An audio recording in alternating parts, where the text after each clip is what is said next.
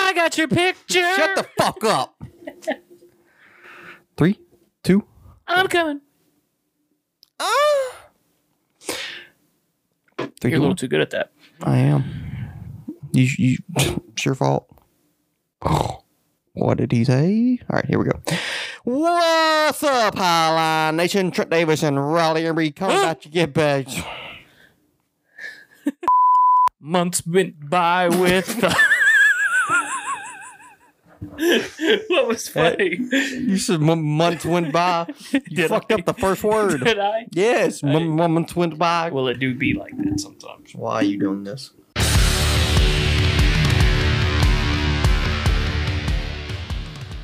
What's up, Highline Nation? Trent Davis and Riley Embry coming back at you with another episode of the Highline, episode 78. Old Blowjob McLeod. Martin Truex Jr. Rest in peace, Furniture Row. We got the Talladega review. Ryan Blaney won! Know what that means. We also going to talk about, is the Super Speedway package fixed for the Cup cars? Couple races, Super Speedways in a row. Well, if you count Atlanta Super Speedway. Been great races. So is it fixed, or we still got work to do there?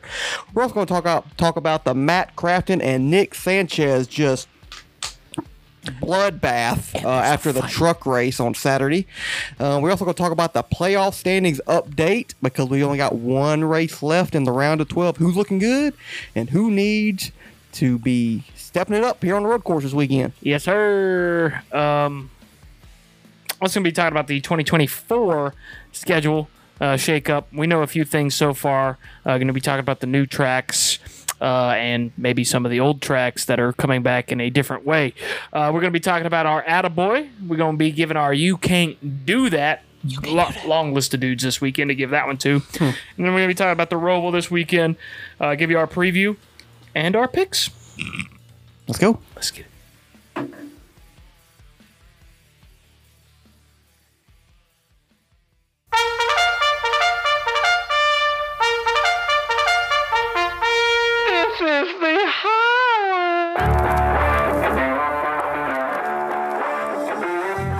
Trent Davis. Riley Embry.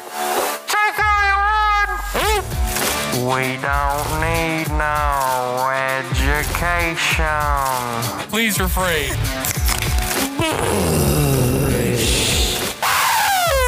You can't do that. Let's fucking go! Months went by with us pretending. When did our light turn from green to red? I took a chance and left me standing. Lost the will to pick you once again. Well, this is not for real. Afraid to feel. I just hit the floor. Don't ask for more. And I'm wasting my time. I'm wasting my time. You can't stop the feeling. There is no reason. Just make the call and take it all. I'm wasting my time. I'm wasting my time again. Picking Brad again.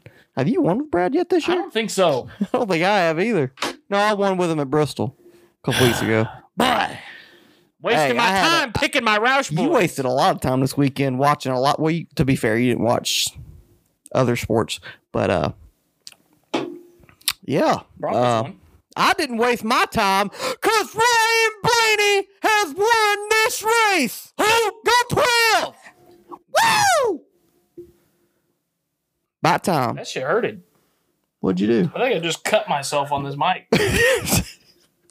You ain't bleeding. up. If you ain't bleeding, you ain't trying. That's how dedicated we are to this podcast. We bleed, we still make it lead. That was terrible. What are we leading? I don't know. Get back to me on that one in about 10 minutes. Welcome back to the Highline episode 78. Old Blowjob McLeod. BJ. Martin Truex Jr. Anthony a couple years ago. Who? Didn't Anthony drive 78 car in the... Oh, yeah, Doesn't he drive that in the Xfinity? I think he does. The Dude Wipes car. Yeah. Don't you use Dude Wipes? Not anymore. Too expensive. I use the Walmart brand. Ah, the baby wipes. Same thing. That's the baby. Same thing. See ya.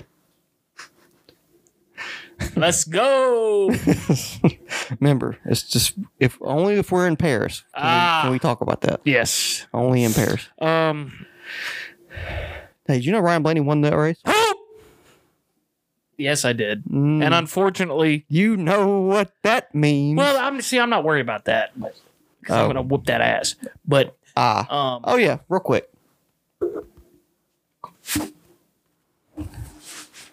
How you like it? Got some merch just for us so far, but if you like it, we could sell it. Just if you're interested. Shirts. I got the gray. He's got the white. Yeah. And then he's got the dark gray hat, and I got the white hat. Yep. Thought it was about that time. Thread Logic. If you ever want to do a sponsorship, maybe later on in the future. Great people. Great customer service. Had a first edit that they did because it's threaded on there. Like, it's not like just a sticker. It's a good logo. It's a good logo. Pretty solid logo. Yeah. And, the first rendering I really wasn't a big fan of because it's really hard to read the high line. It's like just too much of the same color of green. So, like, can we adjust that to make it just a little more easier to read? And they did. Okay, it got back to me in a few hours, and the second edit looked great. And I said, that's good to go. And then they shipped it, and it took about a week to get here, and it looks great. So thank you, Thread Logic. Appreciate it. Hopefully we can have more deals in the future.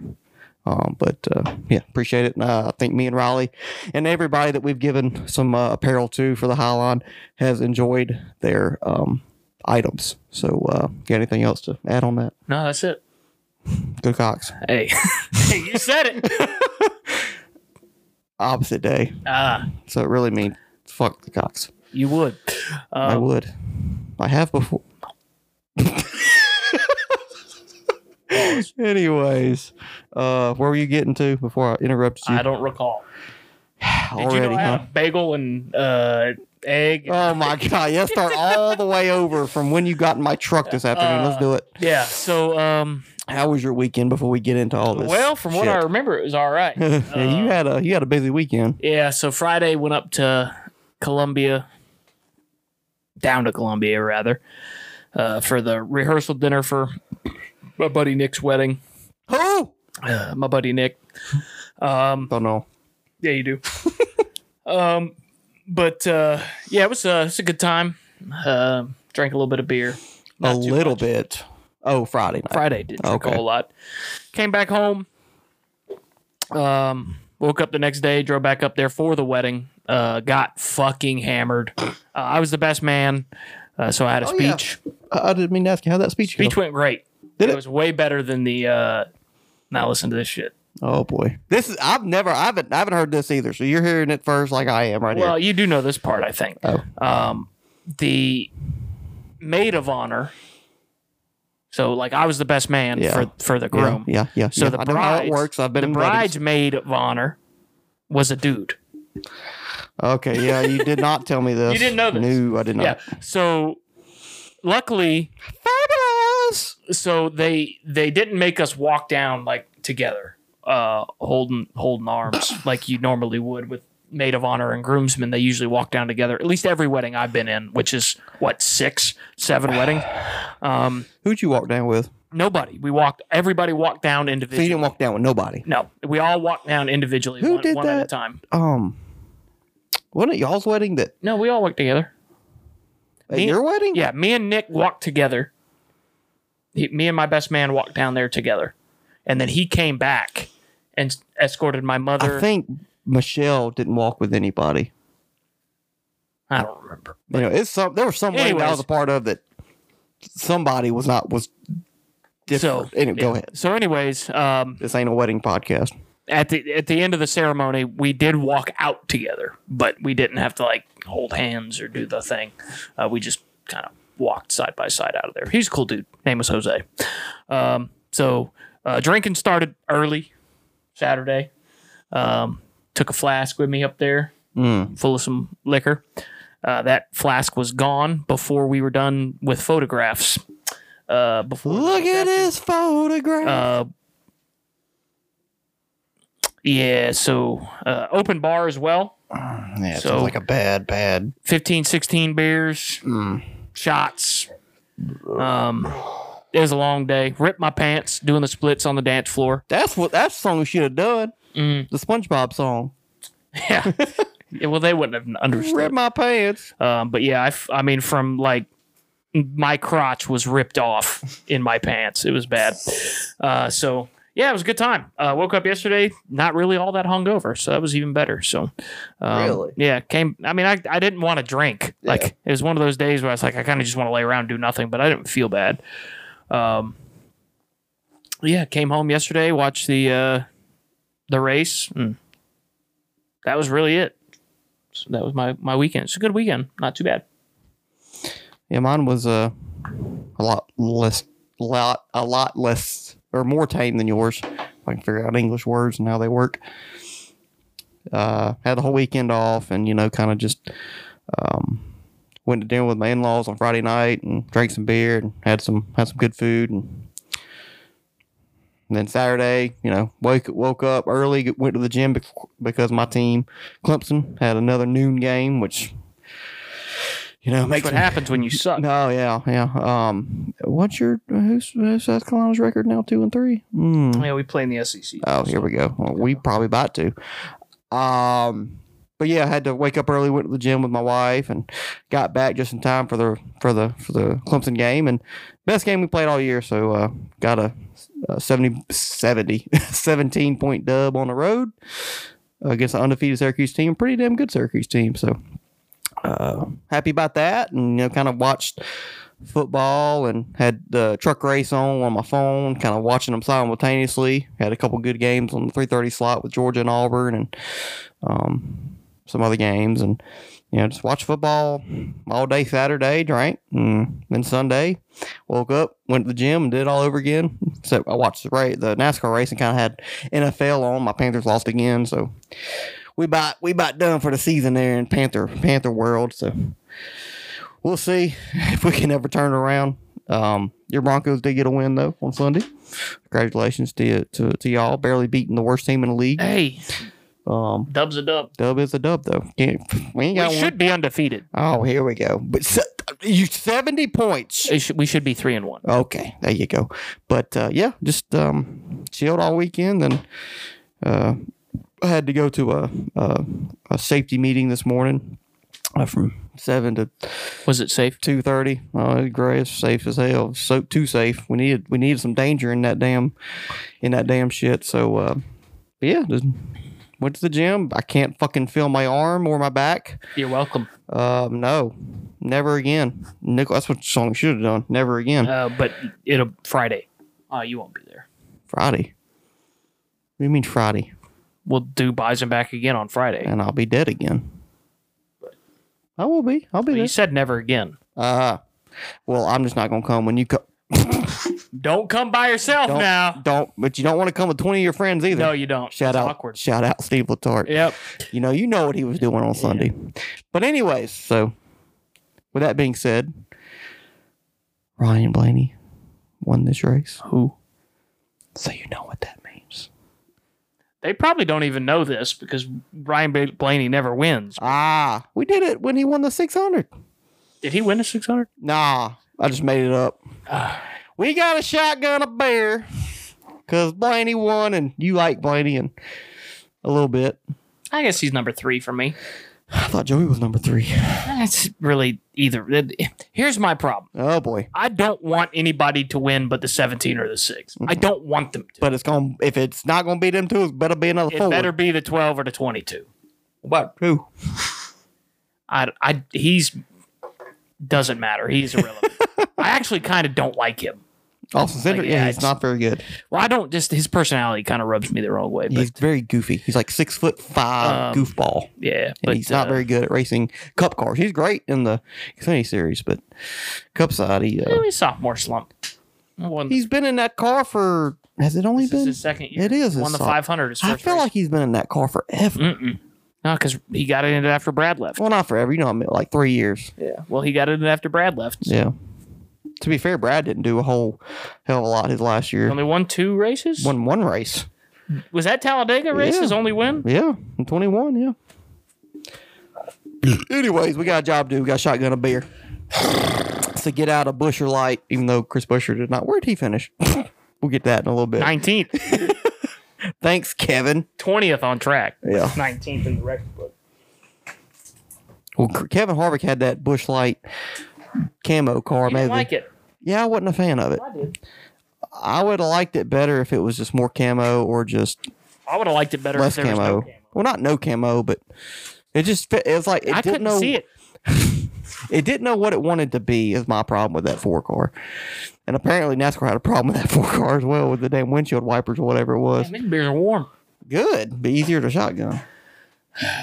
I've been practicing. What? Oh, it's like, did I say something wrong? You did not because it doesn't matter. You still gonna fucking lose. You about to pop it open like that? You're really about to pop it open. That's about how big you want it. You be sucking on that thing till we got done. Hello. What? I'd be sucking on that thing. Oh shit! I'd be sucking on that thing till we came together, like Steve the Turtle wants to do. Yes, he would. Man, it's been a minute. Why am I getting nervous? You still probably ain't calmed down from that iRace. That's what it is. All right. By the way, This is not the best. Talladega. While he's doing this, Talladega. What are you doing? I tried to pop and it started spewing. I'm gonna try a different key. While he's fucking this up, ran a Talladega race on iRacing before we did this podcast. Air went out of it. It's weird. And I didn't qualify. Look at it. And I was the 20th There's air in it. I rating. This beer is contaminated. Bro, What? use the side of the key. First off, suck that beer off. Pop this back out. All right, come down. Now use the side of the key and then put it in there and turn it. Like this. So and then turn. No, jackhat. You said turn it.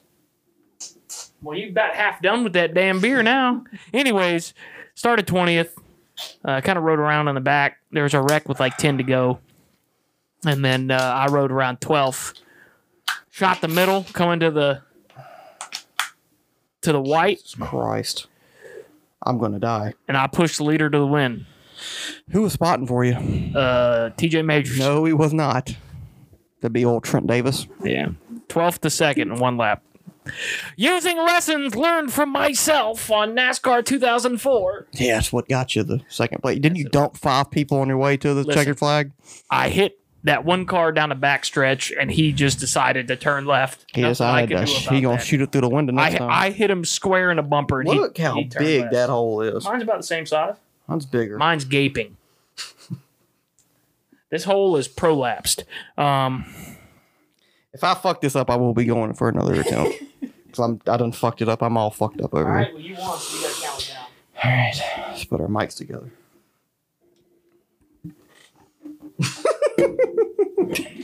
Shit. You spelling it. Well, you gotta get a little even with me. Ready? Yeah, why the fuck am I nervous? Hey, I hate this. I hate this. All right, here we go. Do some shit on camera. It's going to be embarrassing if you fuck it up. That's I'm gonna take my headphones off. I think that's my problem. I do it every That's time. why I've been losing to you. Yeah. I can't put my mouth around this That's hole. what she said. Here we go. 3. Fuck. Huh. Which finger do you do it with? My middle finger. Your middle finger? Mm-hmm. That doesn't feel right. Well, then just do it however's comfortable. Here we go. 3, 2, 1, go.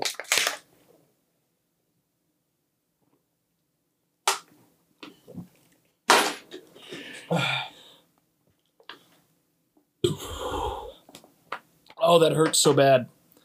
The hole you see right there, like that liquid got stopped. Yeah, I think I might have a drop or two left in mine from that as well, but I almost beat you. That'll be fair. I did spill a little bit of mine. all right, next year we're doing something else when they win. That shit hurts. I feel fine. It hurts the stomach. Stomach's fine.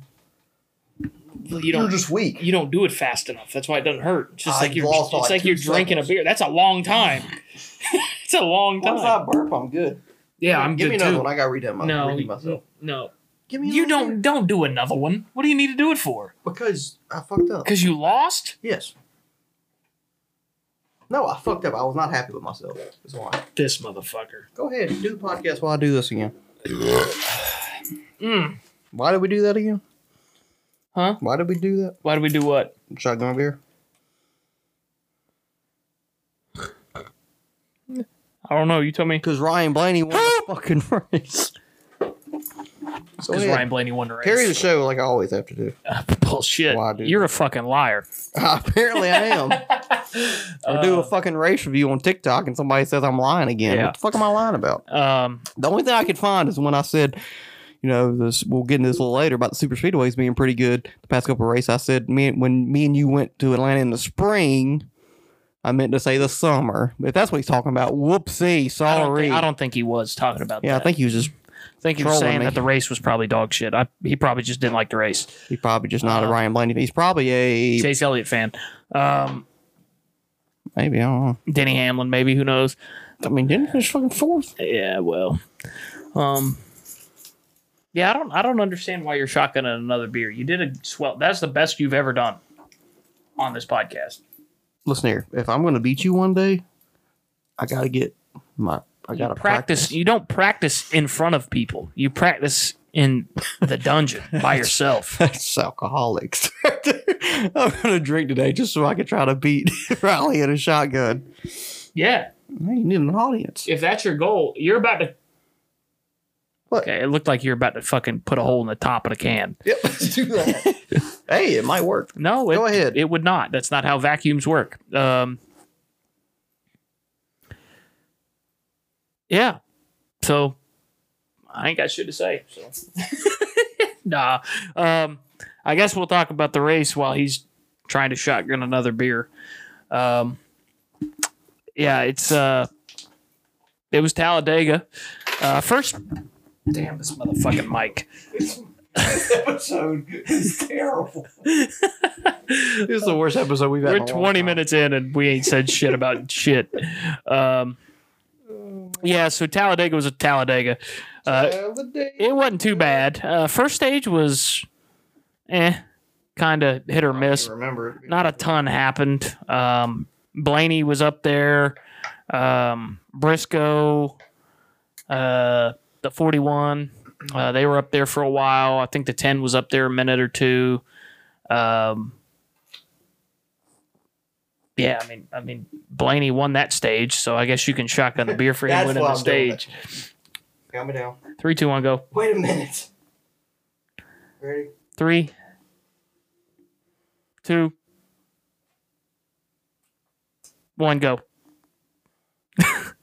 3, 2, 1, go.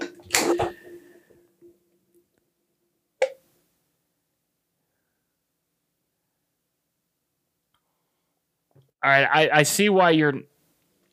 All right, something that could increase your speed. What's that? When you come back... Hello. You're here. Turn that motherfucker up. Let the gravity pull the...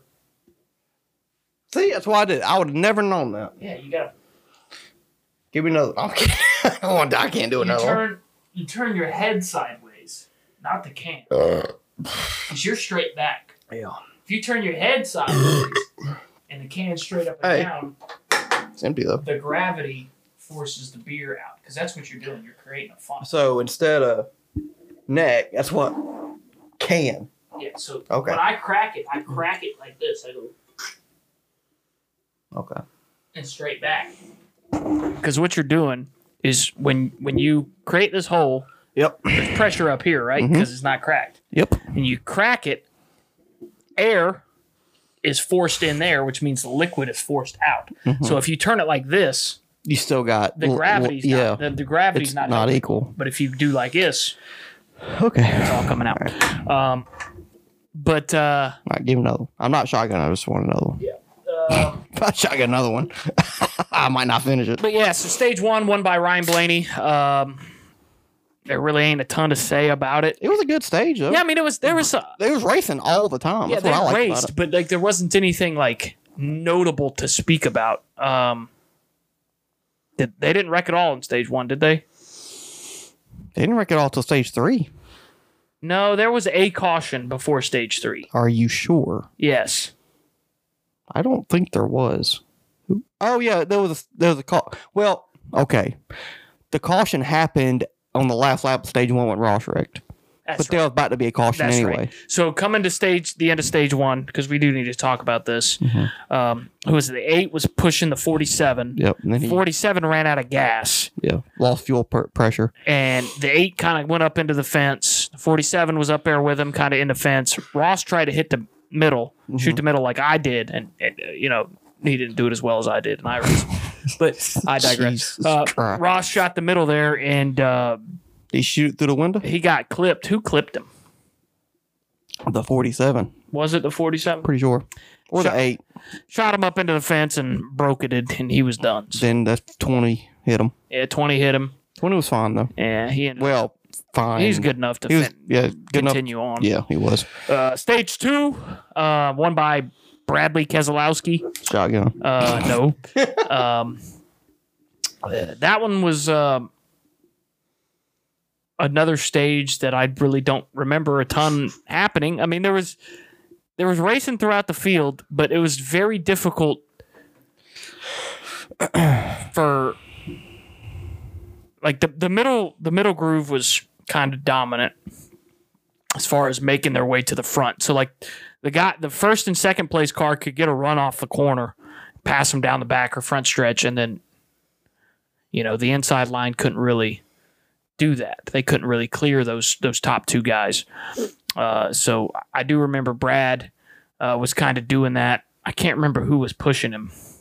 Was it Kevin Harvick or somebody like that was pushing him? Who are we talking about here? I think it was Joey, actually. Pushing who, Brad? Yeah. I think it was Joey. Joey or Blaney. Wasn't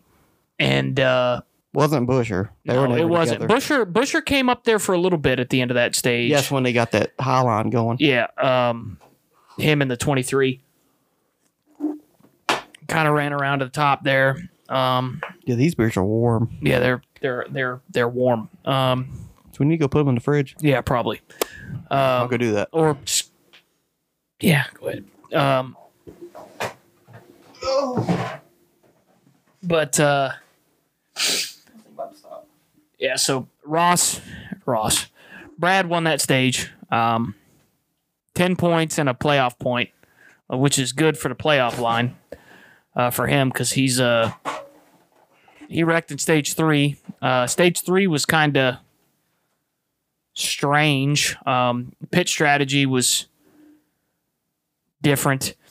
Where cars pit, this, that, and the third, and the Fords got shuffled back. The Toyotas were really never a factor, and the 6 and the 17 were kind of shuffled back out through the field. They came back up, and they were in the field, and they were winning, and they were up towards the front. And I remember Chris made a move, and the 11 had been a lap down because he sped on pit road, so he was trying to help, try to get his lap back, and Bubba was up there, and I can't remember if it was Bubba or Denny. I think it was Bubba that kind of threw a weird block or kind of squeezed the 17, which shuffled the RFK guys to the back, and they just kind of ran in the back for the rest of that until, about 20 to go. Brad was trying to make his way back up there, pushing that third line through the field there, and came into the tri-oval, and Carson Hocevar decided to just not drive his car straight anymore, and that one's on Brad. It's 50-50. I mean, it's a racing deal at Talladega. You made a good point. I think it was yesterday, or maybe it was maybe it wasn't even you. Maybe it was Eric Estep that said this. Somebody said some shit about this. That I think sometimes Brad forgets that not every car in the field is as good as his. Yeah, Eric. That was Eric in his video, and it makes a lot of sense. Brad is in the best car pretty much every week when they come to Talladega and Daytona. His car can do whatever he wants it to. And it's been that way pretty much his whole career. And he's a very good super. And he's very good at what he's doing. So when he gets, I think he kind of gets overzealous sometimes. He kind of forgets that not everybody's car can do what his car can do. When he's pushing, like if that's Chris Buescher right there, they don't wreck. If that's Denny Hamlin right there, they don't wreck. Bubba Wallace, like any of the top guys at super speedways, they're not wrecking right there. So sometimes you would hope Brad doesn't make those mistakes, as shoving the guy that doesn't need to be shoved. You think back to the 500 last year, he wrecked the 21, who was his first Daytona 500, or at least it wasn't the first one in that car. He was a rookie, and then he wrecks Ricky, who was he's a good super speedway racer, but those cars are probably not the best and probably not handling the best. So, and then now Carson Hocevar, who's in a car that's not great, and he's got very limited Cup experience. So I think, yes, it is Brad's fault, because whenever you hit somebody from behind and they wreck, almost never is the guy in front of you's fault. You're the one that hit him. That's on you, right? But Carson, I think, contributed to it by not having the best car in the field, because what Austin Dillon got out of the Infield Care Center and said that he couldn't hold a straight line by himself, much less if somebody was pushing him. So, I think Brad's got a lot of the blame because he's the one that hit him, and he should have known better. But Carson also, you're coming down to the end of the race, you're working your way to the front, you should expect to take a shot there.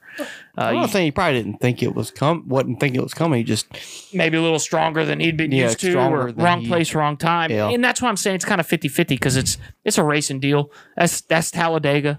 You have to just short track racing. You have to push each other. You have to, and especially when it's so difficult to get track position when you're Brad Keselowski and you've got the best car there, if not maybe 2 or 3, and you're shuffled back to 20th. You want to get back to the front because that's where you deserve to be. So maybe you're a little more aggressive than you should be. And it's very difficult to pass without things working in your favor. So it's unfortunate that it happened. I don't blame Carson. I don't really blame Brad. But, it's just a product of this racing. And you could tell that in the interviews. Nobody was really mad at each other in the interviews. I think the maddest person there was Austin Dillon, and he's been mad at everybody for 30 weeks. So, so that happened. Then we had a restart. You asked me if there's going to be any more wrecks. I said yes. There wasn't until they crossed the checkered flag. Check the finish line. Cross the checkered. I mean, I guess that makes sense. Cross the checkered flag, but you just don't. People don't say it like that. Well, I did.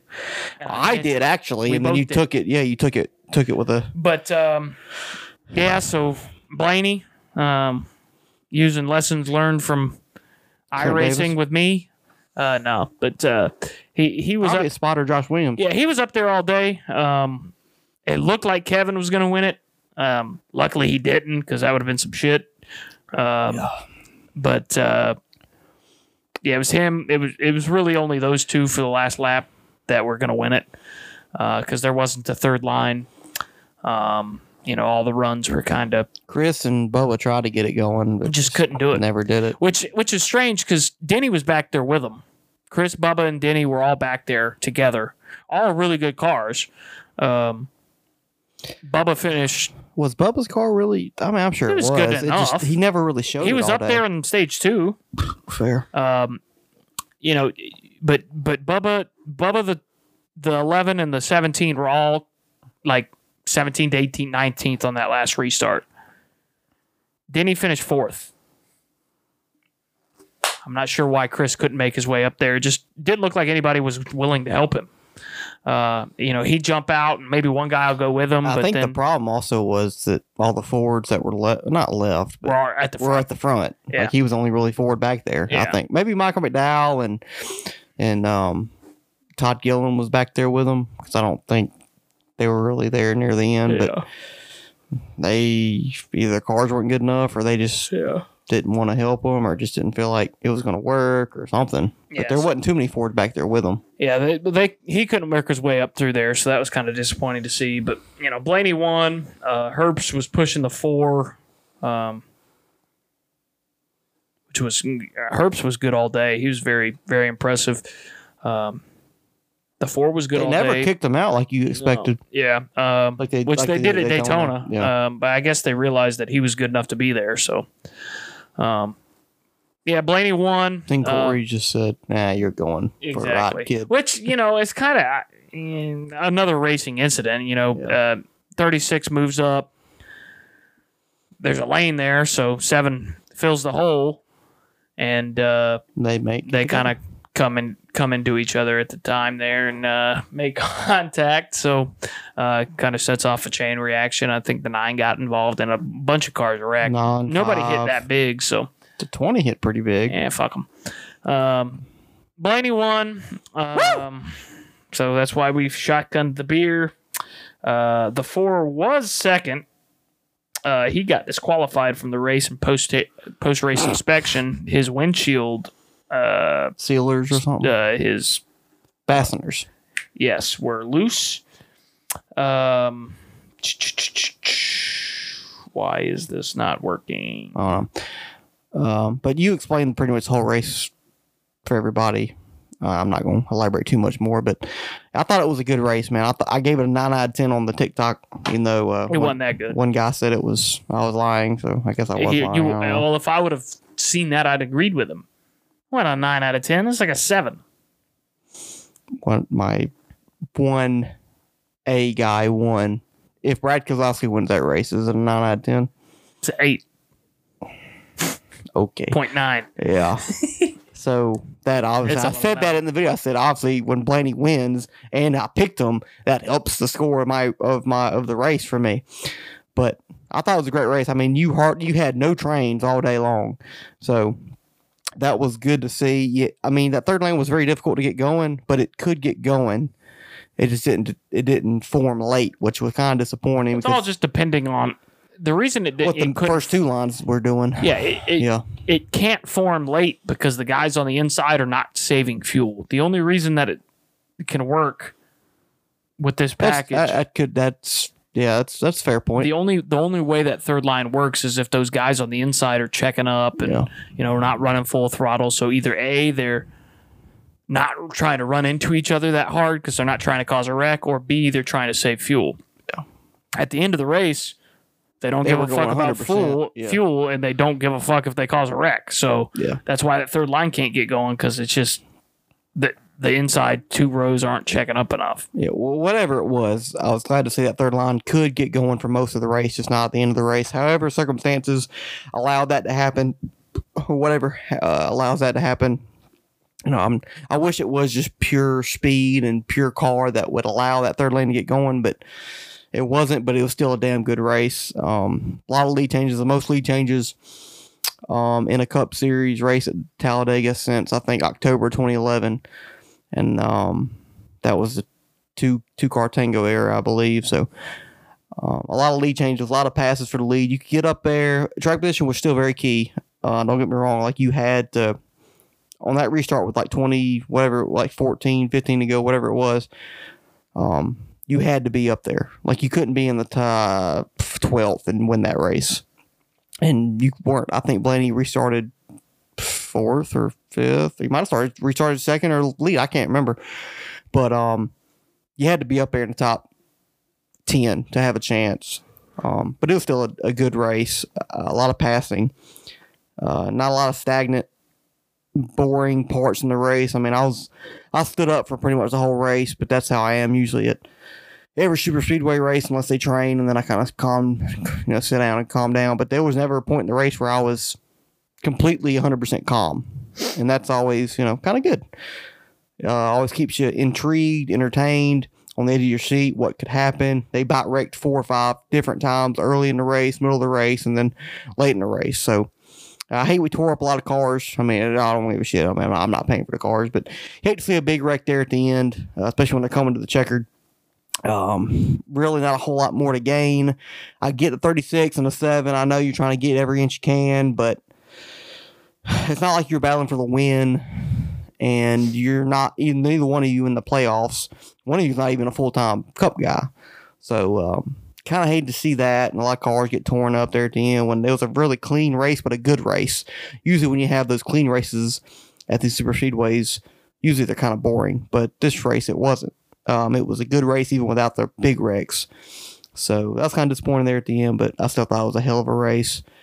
Whether or not they were saving fuel and just trying not to drive super hard early, and that's why you could get 3 lanes going 3 by 3 by 3 by 3. However it was still nice to see, and it was fun to watch. So 9 out of 10 for me. Obviously Blaney winning helps it out a lot. And yeah, give us a rundown. Yeah, let me do that. What the hell were you doing? I was looking at the fake tweets. You ever read those? Oh yeah, it was pretty good. Blaney, Byron, Hamlin, Corey LaJoie, and Austin Cindric are your top 5. Justin Haley, Chase Elliott, Ryan Preece, Riley Herbst, Daniel Suarez are your top 10. Chandler Smith, Todd Gilliland, Chase Briscoe, Christopher Bell, Kyle Larson are your top 15. Tyler Reddick, Eric Almirola, Martin Truex Jr., Chris Buescher, and AJ Allmendinger round out your top 20. Malcolm McDowell, that was strange. Michael McDowell, Ricky Stenhouse Jr., Bubba Wallace, Joseph Logano, Kyle Busch are your top 25. Eric Jones, Ty Dillon, Alex Bowman, BJ McLeod, Brendan Poole are your top 30. Harrison Burton, Brad Keselowski, Austin Dillon, Ty Gibbs, Carson Hocevar, JJ Yaley, Ross Chastain, and Kevin Harvick. As we said, Kevin Harvick finished second on track. Lost by 12 1/1000ths of a second. And on track. Finished last because of his windshield being fucked up. So, yeah. It's fucked up. Well, don't cheat. You kind of elaborate on this a little bit earlier on. But since Atlanta that we went to in the summer, we've had Atlanta, Daytona, and now Talladega here. 3 pretty damn good drafting track races. Very entertaining. A lot of passes, a lot of lead changes, and a damn good finish on all 3 of them. Well, would have been a great finish in Atlanta if the rain wouldn't have came into the Georgia area. But is the Super Speedway package fixed? No. All right. What's next? No, it isn't. And the reason I say that is I know you said that you like to race a lot because there's a bunch of 3-wide racing.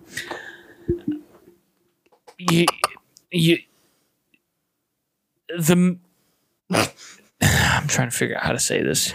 The middle. I'm trying to figure out what you're trying to say. So you couldn't. Track position's still king, and for a super speedway, that shouldn't really necessarily be the case. Now, if you're Dale Earnhardt Jr., one of those type of race car drivers at these super speedways, yeah, maybe you should be able to kind of dictate where lines go. But I miss the days of some of the best restrictor plate racing was, I think back to 2017, the Ricky Stenhouse wins. I might be biased for that, but Ricky Stenhouse to win that Daytona race, I mean, he passed every car in the field twice, it felt like. You mean the Talladega race? I mean, yeah, the Talladega race. I mean, he was in the back and came to the front. Now, to be fair, it was a big old fucking wreck on the backstretch, like 16 to go. Sure. Chase Elliott flipped his dick off. Sure. But, he was passing cars. He could get a run. He could, you could do that. And that's where I kind of long for those days where the top was the most dominant line for most of the day. Because if the top is the preferred line, you can get a run down the back straight and pass them through the corner, and make passes that way. When they're all wrapped around the bottom, and then the second groove is either the fastest or the second fastest groove, that top line's never going to work because, there's just too much momentum down at the bottom. I don't know if the cars have...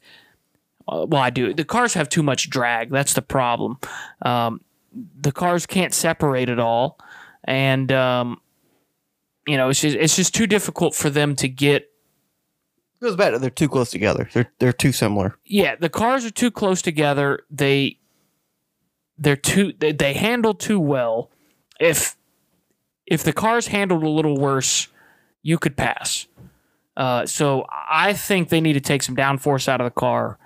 I don't care if they increase horsepower, but they just need to take downforce out of the car. I think that's what they need to do. Now, like I said, I'm not saying it's a bad race, but if you're asking me what I would do to make the racing better, to where you could see passing throughout the field and not just the top two guys switching positions back and forth, that's what I'd do. I'd take the downforce out of the car and let these guys drive the cars instead of them just, full to 3/4 throttle, hold the bottom, and hope that nobody beside you wrecks. Because that's what they're doing. The first, 188 lap race? The first 160 laps of this race is running 1/4 throttle, 3/4 throttle, half throttle, making sure you save fuel so your pit stops are short, and hoping the guy beside you doesn't make a mistake. Unless you're in the playoffs, then you're trying to get some stage points. So that's why I'm not a huge fan of this super speedway package, is because it's promoting fuel saving during the race, which just... Well, to be fair, they were doing that before the next gen. It was just harder to do. Sure, you were, but you could... If you were 3/4 throttle to a half throttle, you're going to get passed. That's fair. Because you would lose that guy into the middle of the corner, the guy in front of you, and the guy behind you would dive into the corner and slide up in front of you. That's how Ricky made all those passes at Talladega. He would, he'd come up, he'd be running, he'd dive in, come up, side draft you, and drive by you. And, the side draft being non-existent in this car is one thing. Yeah, I think I said at one point during the race when they almost wrecked, I forgot, it might have been a battle for top 5 or something, where somebody got really close to somebody else's quarter panel. I said, boy, if that's an old car, they fucking going around. Yeah. So, like I said, I don't want to be like a Debbie Downer here, because it was still a good race. And if they don't change the car, I'm not going to, which they're not going to, but when they don't change the car, I'm not going to be disappointed, because it puts on a good enough race. But it's not fixed. It's still not perfect, and it never will be. We'll always complain as fans. We'll always complain. We'll always have something to nitpick on. But if it was my decision, they'd have almost no downforce. Handling would matter, and it would be more like, the Gen 6 era or the Gen 4 era of drafting, because that was where it was interesting, where you could have a car like Dale Earnhardt Jr. in 2001 in the July race at Daytona come from the back to the front in fucking 5 laps. That was interesting. You had to drive the car. Yeah, you had to drive the car. It was just who got lucky enough to be in the right position, which is all this is. It's just who is at the front when the last caution comes out. Now, in this race, that happened to be with 20 to go, and it was, Ryan Blaney, the 36, the 4, the 48, the 5, the 24, the 9, all the Hendrick cars. All those guys were up there. They got lucky enough to be up there. But back in the day, it was, we want to be at the front, but, you could win this race from 20th with 2 to go. Yeah. That's just not happening now. You can't do that. You can't pass. Unless you're, top 4. If you're in the top 4, you can win the race from, any point. Any point at that last lap, you could sneak your way through there. But unless they wreck, if you're not in the top 4, you're not going to win. Yeah. I think I kind of agree with you. Obviously I like the race, more than you did, but what are you doing? Take this, get some beer. Get it out the freezer. The freezer? Yeah. Yeah, I thought it was a great race, but I agree with Riley. It was, you still got a lot of work to do with this package just because, fuel saving really helped that third lane. However it got there, I'm happy that you're still able to make that third line work. Artificially as it was still nice to see that third line actually work and get momentum and keep momentum there for a little bit. But obviously you saw at the end of the race that third line could never get going. Whether it was just people not being committed enough or just the two lines were just too dominant and they weren't saving fuel anymore. They were just going for broke. Whatever the case was, only the drivers know. We feel like it was just they were going for broke and they weren't lifting and saving fuel anymore, which probably is the case. But it's still these cars, like I said, are so similar. It's so hard to make passes come from the back to the front. Now, like I said, Denny Hamlin, he's one of the best out there in super speedways. I don't like him, but he is a hell of a race car driver, a hell of a super speedway racer. And he did a great job coming from the back to the front, finishing fourth at the end of the race. Made some great moves at the right times. They would get into the top five and at the end of the race. So it's not impossible to come from the back to the front, but you have to have a lot of shit go your way. And back in the day, if you had a good enough car, if the right guy got with you, the right couple guys got with you, you could go up from 15th to the lead in 2 laps. Just it's not that case anymore. You just can't do that. So it still needs work. I think the cars are too close together. If you can get, like I said, less drag out of this car, that would help. Just more speed in general would help the cars. We saw in qualifying, I think the max they were going in the down the straight was like 183, 184. Yes, that's fast. Don't get me wrong, but we'd see back 5-6 years ago they'd go 200. I don't know about 200, maybe like 194, 195. So you're talking about a 10-mile-an-hour difference. That's a lot in NASCAR and these super speedways. So, more speed. I know it's more dangerous for the drivers, and I'm sure the drivers are not the biggest fans of the super speedways because of the close quarters racing, the big wrecks, and the possibility of a Ryan Preece flip. But we've seen this, like we said, when Ryan Preece flipped at Daytona. Whether you're going 180 miles an hour or 205 miles an hour or 120, you're still probably going to flip in that situation. So the flip might be a less aggressive flip if you're going slower, but you can't slow these cars down to 120 miles an hour. Nobody will fucking watch them. And, NASCAR, a lot of these, you get a lot of these TV ratings are so high for these Talladega, Daytona races because of the close quarter racing and the chances of a big wreck. There's a lot of casual NASCAR fans that watch only Daytona and Talladega every year because of the possibility of a big wreck. That's just part of it. Like a lot of football fans still to this day watch football because of the big hits. Not a lot of them, and to be fair, football has taken a lot of that shit out because of safety, and NASCAR has slowed these cars down because of safety.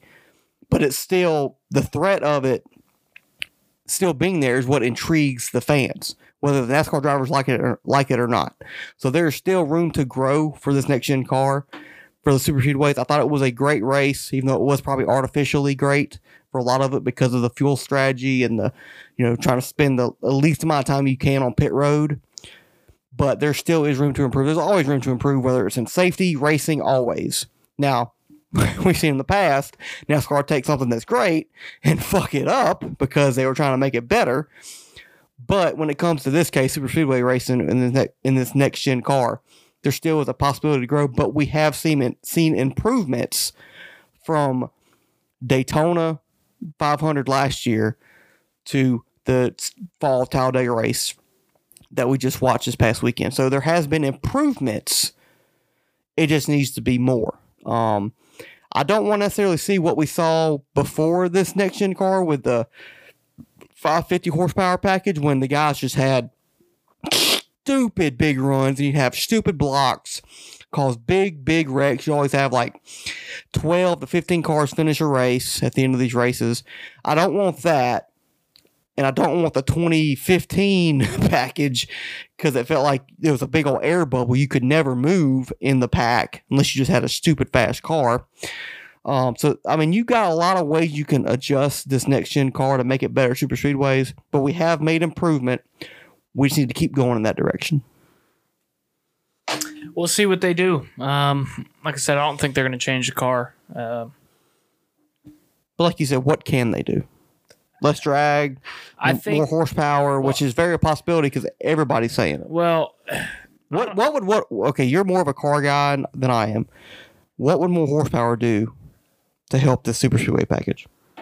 Well, if you gave them more horsepower, but you didn't change the downforce and the way that the cars draft, it would be, in my opinion, you'd see the same exact racing. They would just be going faster. So I don't think it would change. You know, if these cars were back to the, 700 horsepower, whatever it was that they were running at super speedways when they were restricted from 1,000. If they had 200, 300 more horsepower, they would just be faster. The runs would happen a little bit more.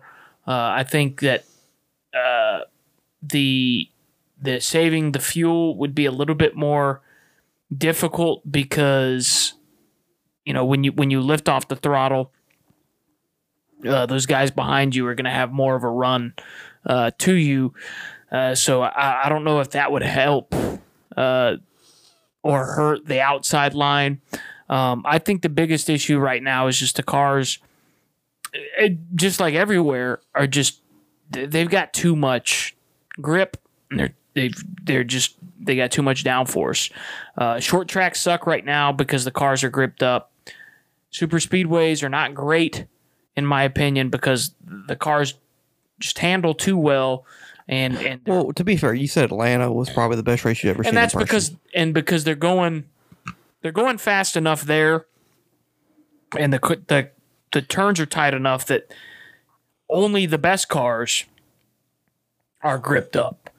Those cars that are, when we were there, the 17 and the 6 were the best cars. The 12. And the 12. The 10. All the Fords were the best cars. Fords, yeah. And they were fucking gripped up, right? Those other guys couldn't do what the Fords did. They had to lift in the middle of the corner. They had to move around a little bit, find grip. So if you had to do that, when you think back to your favorite Daytona Talladega races, it was Daytona pre-pave, right? Before they paved Daytona, where there was bumps and the cars had to handle, and you saw the cars just bouncing in the middle of the corner. Yeah. That's when you had great Daytona Talladega racing, was when the cars weren't fucking. So what if they get them off the ground? The problem with getting them off the ground is when they turn around, they're going to flip a lot easier because the air gets under them a lot easier. The reason the cars are so low to the ground, number one, is it helps them drive. I mean, the downforce, the lower the car is to ground, the less air gets underneath the car, the more air going over top of the car, which pushes the car to the ground, and in turn makes more downforce. So if they lifted them off the ground, I think, yes, it would create better racing, but it's inherently less safe because when you turn sideways and that air gets underneath that car, or underneath that side skirt, that's when you have Ryan Preece wrecks all the time. That's why the Gen 4 car used to flip all the time, is because they had a ride height rule, and those cars were not sealed to the ground, and when they got sideways, they took off, and no amount of roof flaps or anything can help you with that. So with that, that's a good point. Without having a ride height rule, there's really not a ton they can do. I mean, they can shorten the spoiler. Did you just say that's a good point to your own point? It's a good point you made about the ride height rule. Okay. Because you're the one that brought it up. Yeah. If they got the car off the ground, that would help the racing.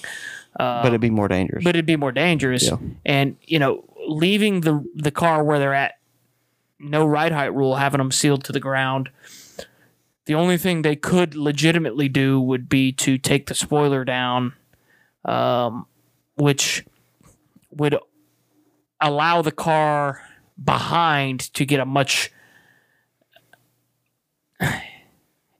The car behind would not get as good of a run because the car in front's not punching such a big hole in the air. So the leader would have a little bit more of an advantage. So you'd probably get less passing for the lead. However, be easier to get up there. I would think that, towards the back, the guys 6th, 7th, 8th would have a lot more of a run generated because of the hole being punched than the car in second. So second place, it'd be more like what you saw in 2017, 2016. Whole lot of horsepower. Yeah, it would be more. Problem is they were stuck to the ground. Yeah, you would have more cars coming from the middle than just the top 4 guys. But you would have more training as well because that's just how they have to race. Yeah. So there's never going to be a perfect super speedway package because safety. They'll go too far for safety, so the racing suffers, and then they might go too far the other way. There's never a happy medium. So, yeah. I don't know. I think that I think they need to work on it. I'm not an engineer by any means, but I think taking some of the downforce out of the car and lifting the car off the ground would be the best option. But they're not going to do it because it's not as safe. I don't think. I mean, there hasn't been a death in NASCAR since 2001. It was a freak accident. There hadn't been one since. I think the Hans device has pretty much negated 95% of the risk in dying in a car wreck unless something freak happens. Like a car hitting you in the head at 180 miles an hour? Yeah, I mean, if Newman didn't die, it's going to be very difficult. And, this is knock on wood, but I don't know how much more safe these cars can be as far as lethality. Like I said, if Newman didn't die, if Austin Dillon didn't die when he went to the fence and just stopped at 190 miles an hour, if Kyle Larson didn't die in his Xfinity race in 2011, 2012, whenever that was, fucking Preece, you see these massive accidents and they most of the time they walk away. Most of the time they do, and Newman wasn't even that badly injured. He was just concussed and unconscious. Yeah, fucking brain was rattled around a little bit, which you'd expect when you get hit in the head with a car at 190 mile an hour. So the safety of these cars is impeccable when it comes to the lethality. Now the slow stuff is a different issue, but I think that they need to let the cars run the way the cars can run instead of restricting them as much as they do. So with that being said, I think they need to take some downforce out, add some power in. The cars will start to handle bad, which will spread the field out a little bit, and that's when you'll see a little bit more passing throughout the field. But it's not going to happen. They like these cars kind of grouped together like it is because it's a more exciting race. Yeah, intriguing race. Yeah, everybody's in it. I agree. All right, let's go ahead and get into the spot on, spot off. Yeah, the most. How do I put this? The most. I'm trying to find the right word for this because I don't want to say the wrong thing. The most interesting incident of the weekend. And you gotta go back to Saturday. You did not see this live. I sent a video of this to you later on. But truck race, they raced Talladega this weekend. I think who won the race? Shit, I can't even remember. Damn, who did win the race? Brett Moffitt. Brett Moffitt, let's go! Forgot about that! It wasn't Brett Moffitt. Yes, it was. I forgot about that. Oh, shit, it was Brett Moffitt. I forgot about Brett Moffitt. I literally just said a random-ass name. I forgot all about that because Blaney won. Yeah, I had both my guys win. I forgot all about that shit. Brett Moffitt went on Saturday. I forgot all about it. I apologize. I didn't even know he was in the race. Yeah, he was racing front row. The other front row car didn't do too well. killed somebody. Thank God Zane Smith's crew member was okay after his just missing pit road or missing his pit stall very badly. But the quarterback from Oklahoma, Jason White, was in this game? Huh? Or in this race? In this game. Wasn't Jason White, didn't he win the Heisman? I think so. There he is. Well, I'll be damned. Jason White. I think he used to be a full-time truck driver back in the day. Anyways, so getting down late in the race, Nick Sanchez and Matt Crafton back end or maybe a little bit outside the top 10. Getting down late in the race, Nick Sanchez probably looking low, probably not quite smart in the tri-oval, coming to the tri-oval. Matt Crafton, it's kind of hard to see what happened necessarily. I think it's kind of a racing incident. You know, Crafton might have came down. Nick Sanchez might have came up a little bit, ran out of room, whatever happened. Caused a big wreck. A couple guys got involved. Crafton was done for the day. And he decided to park his truck on pit road, right where the 2-car pit crew, where his pit stall is, kind of looking at his crew chief, very obviously not happy with the 2-car, which to be fair in that moment, I'm probably not very happy as well. So anyways, the end of the race goes on. I forgot where Nick Sanchez finished. I think he still finished the race. And gets interviewed by other people, get interviewed by FS1, he gets interviewed by Front Stretch before the fight, and some other media outlets. And then I think as he's walking back to his hauler, allegedly, Matt Crafton in street clothes comes up from behind him, taps him on the shoulder, and quote unquote sucker punches Nick Sanchez. And there's an all-out brawl out in the garage area.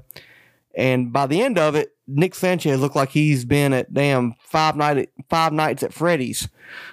His face is bloody as all get out. One of the most bloodiest faces I've ever seen in a NASCAR fight in a very long time.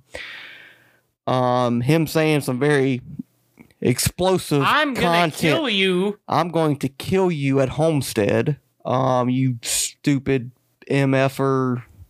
Throwing out all sorts of explicitives towards Matt Crafton, which to be fair, if I just got fucking sucker punched and, didn't know exactly what was going on after probably breaking your nose, getting your nose broke, I'd probably be saying some shit like that too. So I don't blame Nick Sanchez for saying stuff like that, because if you got punched in the face and you were kind of a guy that is, he's a race car driver, he's probably got a short temper. Most NASCAR drivers have a short temper.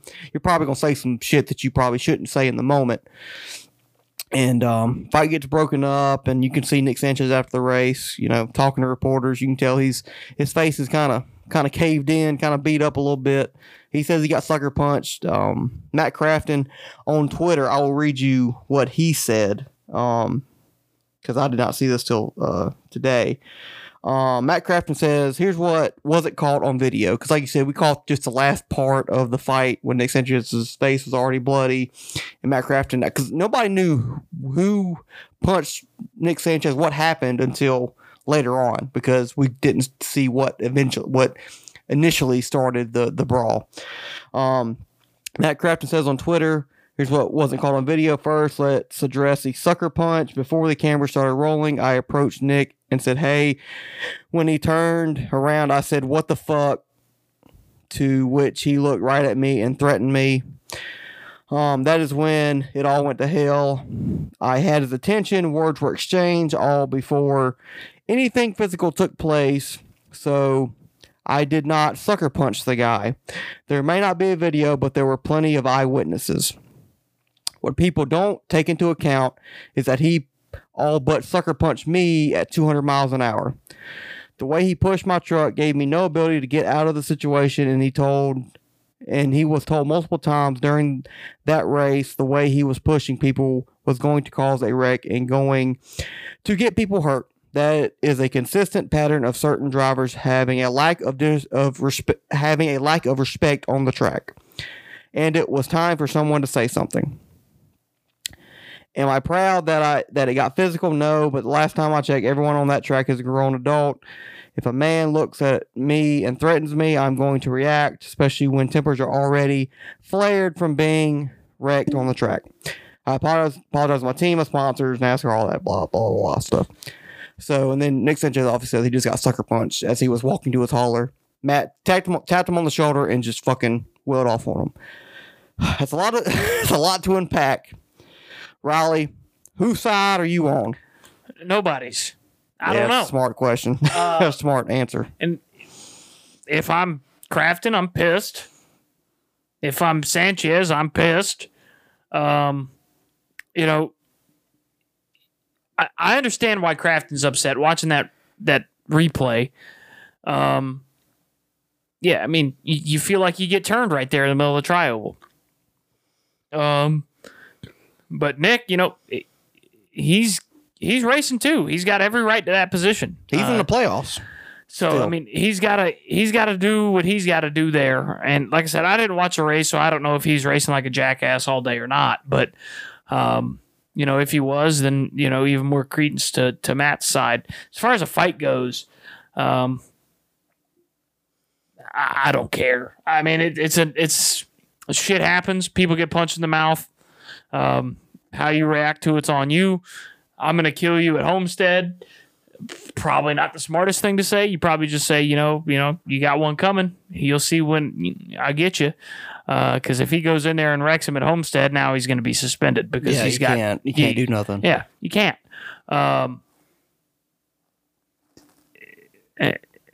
As far as Matt Crafton goes, I don't know. Has he ever been in an altercation like this? I can't think of one. He's been in the series he's been in NASCAR for a long time. He probably has. I just can't remember it. I don't really remember him getting into it with a bunch of dudes, but he's had some arguments. Yeah, but not like physically. Yeah. And Sanchez, you know, I have seen him drive like a dumbass. He's a young kid in the truck series. All of them. Taylor Deegan at Gateway for just no fucking reason. All of them do. They all drive like that in the truck series. So it's understandable why. But what do you think of the incident itself? Because I kind of think it was just a racing incident at Talladega. I think Matt Crafton being upset is understandable, but looking at it objectively, it's Talladega. Shit happened. Just like the Brad Keselowski thing we talked about earlier. Looking at it objectively, that's just the way shit happens at Talladega sometimes. Sometimes you get a fucking bug, sometimes you get a windshield. Unfortunately, Matt Crafton at that time was the bug. Wrong place, wrong time. You know, you got a guy going for a position. He's going for the same position. They meet. Wreck happens. You know, it didn't look like Nick did anything with any malice. There was no intent to wreck him. It didn't look like so. And you're getting down to the race. Yeah, so when we push that's racing, especially at Talladega. So, objectively, probably a little bit of a overreaction by Matt Crafton. But as far as the fight goes, I mean, if you're gonna fight. Fuck it. Just wish the cameras were on earlier. If it is true, if Nick's story is true, do you have a problem with Matt just tapping on the shoulder and just fucking wailing on him? Well, I probably have a little bit of a different opinion on this than some people might. If you're gonna punch somebody, punch somebody. It shouldn't matter when the fuck it happens. If I tap you, if I want to punch you in the face, I'm gonna punch you in the face. I don't care if you see it coming or not. If I'm mad enough to hit you, you're gonna get hit. I don't give a fuck if you see it or not. Now it takes me a lot to get to that point. It probably takes Matt a lot to get to that point. Now, if he just ran up behind him and never gave him an opportunity to know what was coming, there's an issue with that. But if he taps him on the shoulder and Nick turns around and then gets punched in the face, that's not a sucker punch. He gave him an opportunity to put his hands up. But if he didn't say nothing, he knew the shit was coming. He knew the shit. You get tapped on the shoulder after a wreck like that, you should probably know that the guy that you just wrecked, you should be ready for it. I got in a fight in high school with a guy. My buddy said I jumped him. He knew it was coming. I told him I was going to kick his ass. He knew I was going to kick his ass. He tried to run from me. I chased him down and kicked his ass. Apparently, I'm the bad guy for sucker punching that guy. So that's why I say I have a little bit of a different opinion on that. But, you know, if he just, you know, cold cocked him from behind, there's an issue with that. But, you know, like hit him in the back of the head. Yeah, which didn't happen because he had a bloody nose. So, I I find it hard to believe that is what happened. I would wager that he probably knew that he was about to get punched when he got punched. Most of the time, what people call a sucker punch isn't a sucker punch. If you turn around and you see it coming, it is not a sucker punch. That's you getting punched in the face when you deserve to get punched in the face. It's when experience kind of wins over youth. Do I believe 100% of what Matt Crafton said? Not necessarily. Do I believe 100% of what Nick Sanchez said? No, not necessarily, because either way, usually when there's a fight, you're going to have two different stories, and both of them are going to be not 100% factual. That's just how fights are. It's how disputes always usually end up. And you see it on TV shows, you see it on cops. I mean, you've seen it all over the place. Like, you're always going to have two different opinions, and both sides of the story are not going to be 100% correct, usually. And Matt Crafton, he's been in the truck series for so long. I just have a hard time seeing him. I don't like him, but I have a hard time seeing him just tapping Nick on the shoulder and just fucking wailing on him without saying anything. Especially, I mean, he parked his truck right at Nick Sanchez's pit box after the wreck, and Nick was still right there riding. So Nick had to know, hey, this 88 car guy's not, Matt Crafton's not too happy with you right now. So, and Matt had about 30 minutes to cool off. I don't know the exact time, but it's not like he, got wrecked. They both got wrecked. They walked out, and then he fucking Matt, in the heat of the moment, went after him. He had 30 minutes to cool off. He was in street clothes. So it's kind of hard for me to say Matt Crafton got undressed, got in street clothes, and it's like, all right, as soon as I see that the driver of the 2-car come around, I'm going to fucking track his ass down and just fucking wail on him. That could be the case. I don't know. There's no video of the beginning of the fight and how it started. But Matt Crafton, being 47 years old, he's a veteran in NASCAR. You think he would not do what Nick Sanchez did or what Nick Sanchez said, just because he is, like I said, he's 47, 48 years old. Nick Sanchez is 22, which age doesn't fucking matter. People saying, Matt Crafton hit a kid. Motherfucker, he's a grown-ass adult. He's in the Craftsman Truck Series. He's fighting for a championship. He's a grown-ass adult. He better defend for himself. He ain't gotten it. Age does not matter just in the situation. So I think it's kind of, I don't know who, I'm not on either side here. I just want, what do I want? I don't want Nick Sanchez to kill Matt Crafton at Homestead, obviously, which he's not going to do. But, like I said, I'm not mad at Nick Sanchez for saying the things he said. Not the smartest thing to say. Heat in the moment, we've all said some stupid things, especially when we've, been punched, been in a fight, been, not in our right state of mind, which Nick Sanchez was not. He was just so fucking furious from blood dripping down his face, and he's still trying to figure out what the fuck's going on, where the fuck Matt Crafton is, what's trying to go on. And even, I think his name, Corey Roper, he's a truck driver. He's the one that pulled Nick Sanchez away from the fight. He even said he really don't know how it started. So, it's just kind of, you got to kind of leave it to, interpretation. You can kind of believe one side, believe the other, kind of believe a little bit of both. That's what I'm kind of doing here. We're kind of stuck in the fence here, which is usually what we not do. We usually don't do that on this podcast. Usually we pick one side or the other. But it's kind of just hard to pick one side or the other just because we don't know the full story, and there's two guys that are saying two different things, and the end result was not a good result necessarily for Nick Sanchez or Matt Crafton, but I mean it did get publicity to NASCAR. It did get. I love fights. Yeah, it's not the most. Why do people want righteous thing to see and watch? You don't want to see it every week, but. I mean, when I scrolled through YouTube about 9, 10 o'clock, I don't remember when it was, Saturday night, and I saw Front Stretch post that video. I could see the thumbnail. Nick Sanchez's face was blood coming down his face, and the title was Nick Sanchez, I'll effing kill you at Homestead. I clicked on that video so quick because it's entertaining. That's just human nature. I mean, that's why the UFC is so successful. That's why boxing in the 70s or the 40s, 50s, 60s, 70s, 80s, 90s was so successful because especially grown men like to see other grown men fight each other. That's just how we are. That's how we're programmed and wired as men. Even some women. I mean, hell, we got UFC classes and boxing classes for women too. The 1979 Daytona 500. Yeah. And there's a fight. That won an Emmy. That broadcast on CBS won an Emmy. It is the highest rated NASCAR broadcast. That'll be this podcast. This one right here. A couple years. But it's the highest rated NASCAR broadcast ever.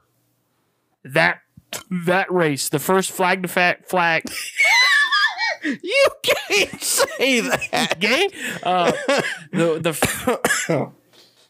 The first flag-to-flag Daytona 500 ever.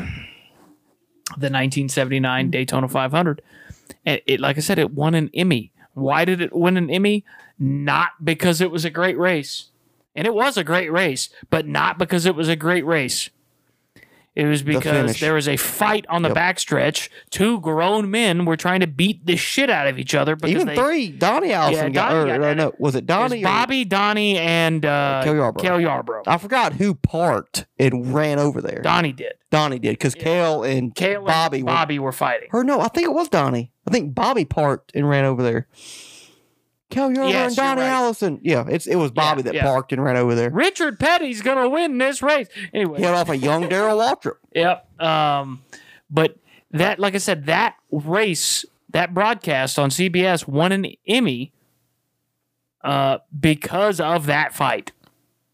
Because that's what entertainment is. Do we want to see it every week? No. But you want to know, and this is why college football is so popular, because you want to know that what you're watching matters to who's taking part.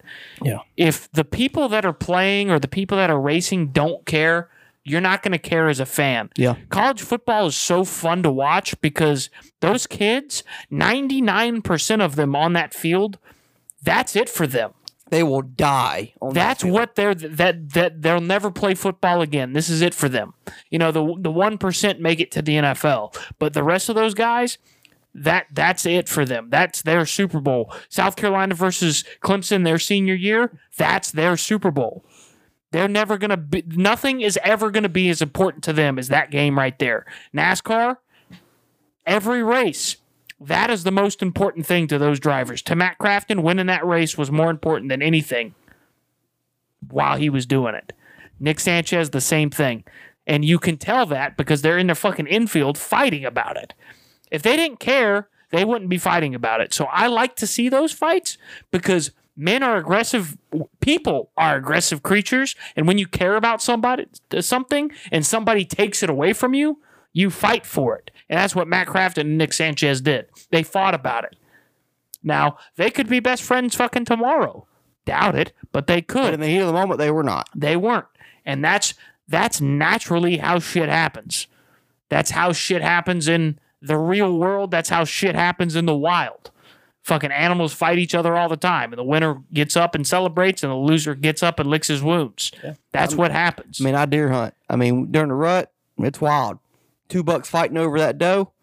Who you think breeds that doe? The buck that wins that fight. Exactly. So I like fighting because it's a natural thing for people, for animals, for anybody to do. It's natural. And like you said, I don't want to see it every week, but when you put 2 dudes in a competitive environment, 2 type A personalities, I'm always right, well, one of y'all's wrong, and one of y'all's going to fucking prove it to the other one. Both y'all are wrong, but y'all are determined on y'all are right. Y'all going to prove it to one another who's right. And that's what you see. It's what you saw with Ross Chastain and Noah Gragson at the beginning of the year. That's what I was about to say. We haven't seen nothing like this since May. It's been when you think about 5 months. When you think about your favorite memories, at least for me, in NASCAR, all of them center around controversy like this. I think back to Tony Stewart throwing the helmet at Matt Kenseth at Bristol, Kevin Harvick and Greg Biffle, Kevin Harvick and Matt Kenseth, Jeff Gordon and Matt Kenseth, Jeff Gordon and Clint Boyer, Dale Earnhardt and Terry Labonte. Now they didn't fight, but it's still too aggressive. Jimmy Spencer and Kurt Busch. There's a that in for Kurt. Yeah, there's a bunch of these, and like Nick Sanchez. Yeah, there's a bunch of these, and it's part of the sport. It will always be part of the sport, and it's why some people watch. It's not why I watch. It's part of why I watch, because if they didn't care, I wouldn't watch. And this just proves that they care. So I don't hate to see it. I love to see it. If you're a NASCAR executive, it's probably not what you want to see, but you got to understand that that's what a lot of us fans like. I like seeing fights in every sport. Just shows me you care. Mm-hmm. Do you think there'll be any suspensions, fines? I don't think there'll be any suspensions. I'll probably get fined. Both of them? Monetary, probably. Yeah, I think both of them get fined. If Nick Sanchez doesn't get caught on video saying what he said, I think he probably doesn't get anything. But considering he's on record, on video saying, "I'm going to fucking kill you, you stupid motherfucker," that's never good. And I get it. I'm not blaming Nick for saying that, because I would say similar shit, if not worse. But video cameras rolling, you're gonna probably get something from that. Matt Crafton, although if they can't really find anything from that, if that's the only video they got, I don't know how you can really find Matt Crafton. Well, to be fair, he did say on Twitter that he and Nick Sanchez did get into it. If he'd have said that never happened, then you might be able to get away with it. For Matt, I don't know who the fuck you're talking about. I was fucking already on my way home. He'd probably get away with it, but because there was no video of him, I could never see him in the front stretch video that was posted. So they're both probably get some fines. I hope no points get deducted from Nick Sanchez or anything like that, because he's still in the playoffs.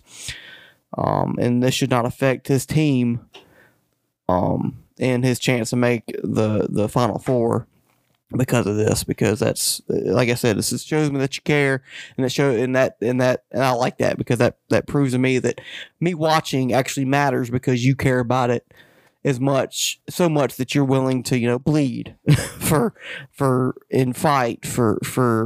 your right to be right. Party! Yeah, fuck Taylor Swift. She's dating that guy. That's Travis Kelce. Do you not know the song where that comes from? No, I just know Travis. Boys? I just know Travis. You gotta fight for your right to party. Yeah, I just know. You've never heard that song? I just know Travis Kelce. All right, I know what I'm doing after this podcast. You're jerking off? Yes. But I am going to show you that song as well. Okay, anyways. What's next on the docket? Playoffs? You play to win the game. Playoffs. What's the playoffs status? You talk about playoffs? One race left to go. Well, Brad is in 8th. He's +2. We got the Charlotte Roval coming up for you right here on the ESPN, the Ocho. Wake up late for school, man. You don't want to go. We also got some more Busch Light coming for y'all in the future. You ask your mom, please, but she still says no. How's the playoff standings looking like? Trust. You can't do that. Oh, that's early. Sorry. So William Byron, he's not safe. Neither is Ryan Blaney. I'm kidding. William Byron, Ryan Blaney safe. They both got wins in this round, so they're good to go for the round of 8. Denny Hamlin, +50. Very good. He was, +8 when he was a lap down from that speeding penalty earlier on in the race. Luckily, he got back on, or for him and his fans, He got back on lead lap and then winds up finishing fourth. So good for Denny Hamlin. Although he might have finished third now. Did he finish third? Yeah, because Harvick got disqualified, right? So, anyways, finished top 5. So, plus 50, I think as long as he doesn't fuck up in stage 1, has a blown motor or anything like that, he's safe. And then after that, I don't think anybody else is safe. Christopher Bell, he's only plus 22.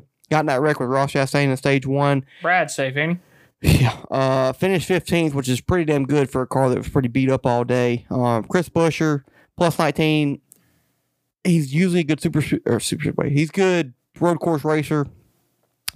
I feel like he probably left a lot of points on the table this past weekend at Talladega. So if he can get away, if he gets out of this round without fucking up majorly at the Roval, get some stage points, or just run good all day, he should be okay. Get a good finish. Trick, same thing. He's only plus 17. He's had a terrible playoffs, but somehow he's with all those wins and playoff points from winning the regular season championship. He is plus 17. He's in a pretty good spot. He's usually a pretty good road course racer, but that 19 team has struggled since the playoffs have started. So not a great position for Martin Truex. Kyle Larson, plus 15. That's not great, but it's better than what you would normally expect from Kyle Larson after a super speedway race. I think he got in that last lap wreck, but I think he came in this race plus 2 or minus 2, plus 2 or minus 2. I think he's plus 2. Comes out plus 15, so he gained points on the cutoff line, which is always good for Kyle Larson. He's pretty damn good at the Roval. He's won here at 2021. Could have won here in 2018 if he doesn't miss the damn heartburn turn with Brad Keselowski on that late race restart. He probably maybe has 2 wins here, so it's a pretty good track for him. I'm not too worried. But he did miss this round last year, or missed the round of 8 last year because he had a problem here last year. So, and Brad Keselowski plus 2 at 8th. Obviously, the 6 car's not showing any really winning speed at road courses since he's been in that 6 car. He's not the best road course racer, but the Charlotte Roval has been usually pretty good for him in his Penske days. 18 he was very fast.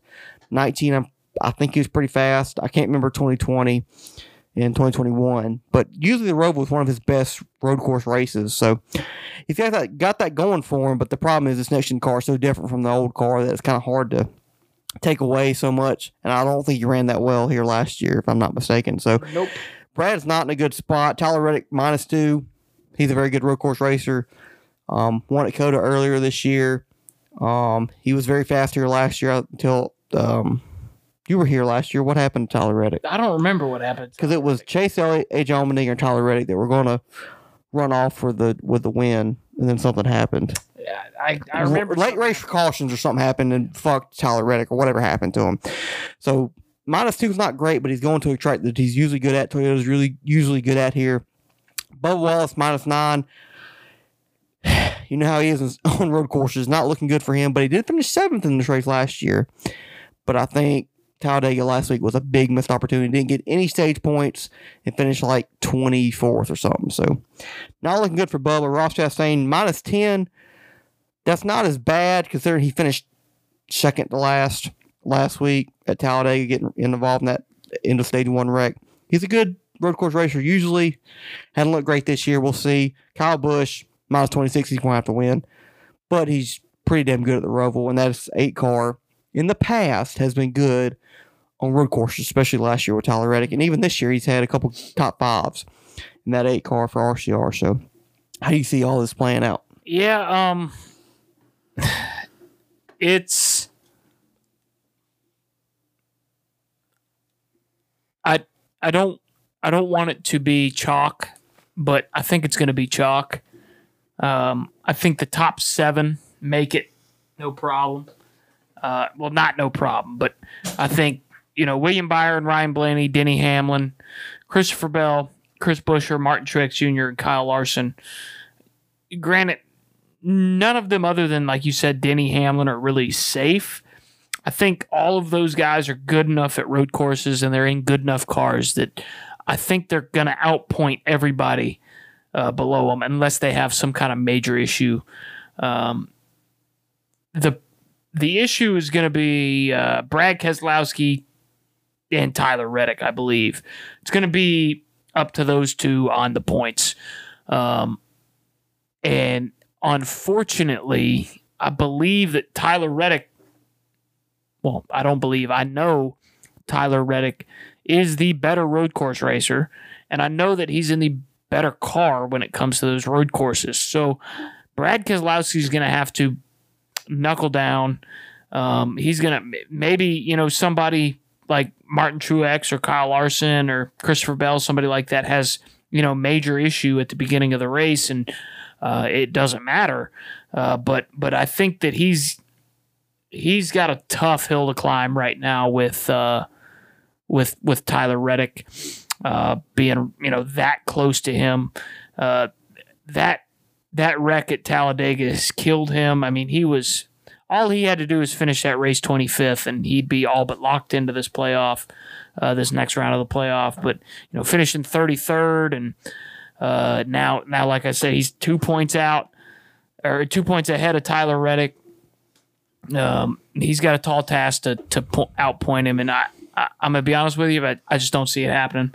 I think Tyler Reddick beats him. I think he beats him on points, if not winning the race. So I think the top 7 stay the same. I think William Byron, Ryan Blaney, Denny Hamlin, Christopher Bell, Chris Buescher, Martin Truex Jr., and Kyle Larson all make it. I think Tyler Reddick jumps Brad Keselowski, and then your 4 out are going to be Brad Keselowski, Bubba Wallace, Ross Chastain, and Kyle Busch. I think Kyle Busch and Ross Chastain probably will have good days, but I don't think they're good enough to be better than Reddick or Brad. So, like I said, if without one of those guys behind Denny, Bell, Buescher, Truex, or Larson having a bad day, I think Reddick jumps Keselowski. Damn, that pain you to say that? It does, but he hadn't been good enough on road courses. And to be fair, you picked him out in this round anyway. And I hope he's not. I hope he goes in there and leads every lap. But he hadn't shown me anything on road courses all year. So why expect him to figure it out now? Yeah. And it kind of hurts for me because, I picked Brad to make the round of 8 just because I thought, Texas and Talladega would go well. And it's usually, to be fair, and it was until that wreck with late in the race at Talladega this past weekend. He's lucky he's got those 10 stage points. Yeah. Because he'd have no shot. But the thing is, you got to think of, we got stage cautions coming back at the end of these stages. I bet Reddick's going to do the same thing. What if he's top 5? You race the points. Yeah. You race the points if you're Reddick. Okay, what if he starts on pole and it's clearly the fastest guy? He goes out to a 2-3 second lead. He still takes the points? Take the points. Because you don't have to win. You just have to outpoint Brad. Yeah, that's a tough spot, man. It's a tough spot. We talked about this a couple weeks ago about, them bringing stage cautions back to the Charlotte Roval. We're not a fan of it. We'd like to just, what you started the year out as, finish the year out as. But we understand it. We've had the past 2 road courses have pretty much no cautions. The Indy Road Course and Watkins Glen, and then very, very lackluster races. Other than, maybe the finish of the Indy Road Course was good because Chase Elliott was trying to chase down Michael McDowell. But other than that, I mean, it's been really a kind of a bland past 2 road course races, and NASCAR wants the playoffs to be entertaining, energetic, restarts, wrecks, chaos. So I get it. And the Roval last year was terrible. So, you want this race to do good and have something to talk about on Monday other than just who got eliminated and the race was fucking boring. So I understand it. I think the key is the 6th car, Brad Keselowski, has to qualify well.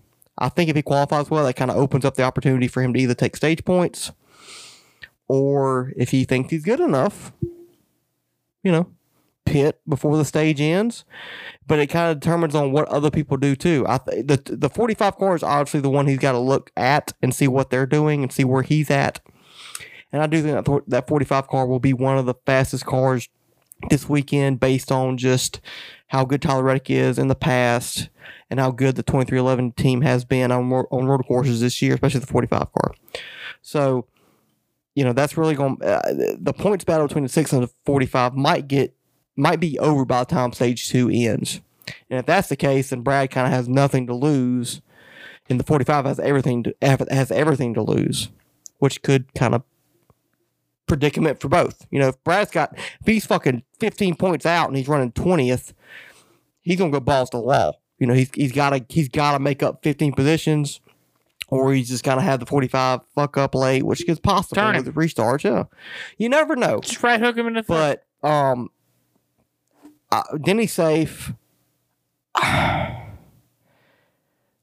I would say Christopher's safe, but I just don't know. He won this race last year. I know, but he wasn't the best. He got lucky. He pitted late. Wow. I mean, he ran 5th all day, but he pitted late and did a great job. Don't get me wrong. He did a great job getting his way. Are you telling me he's not going to be good this weekend? I don't know. Can you trust the 20 car? I trust the car, and I can trust the driver. I don't know. Christopher will make it, but I'm not 100% confident he will. Just like the 5 car, Kyle Larson, like he should make it. 15 points out.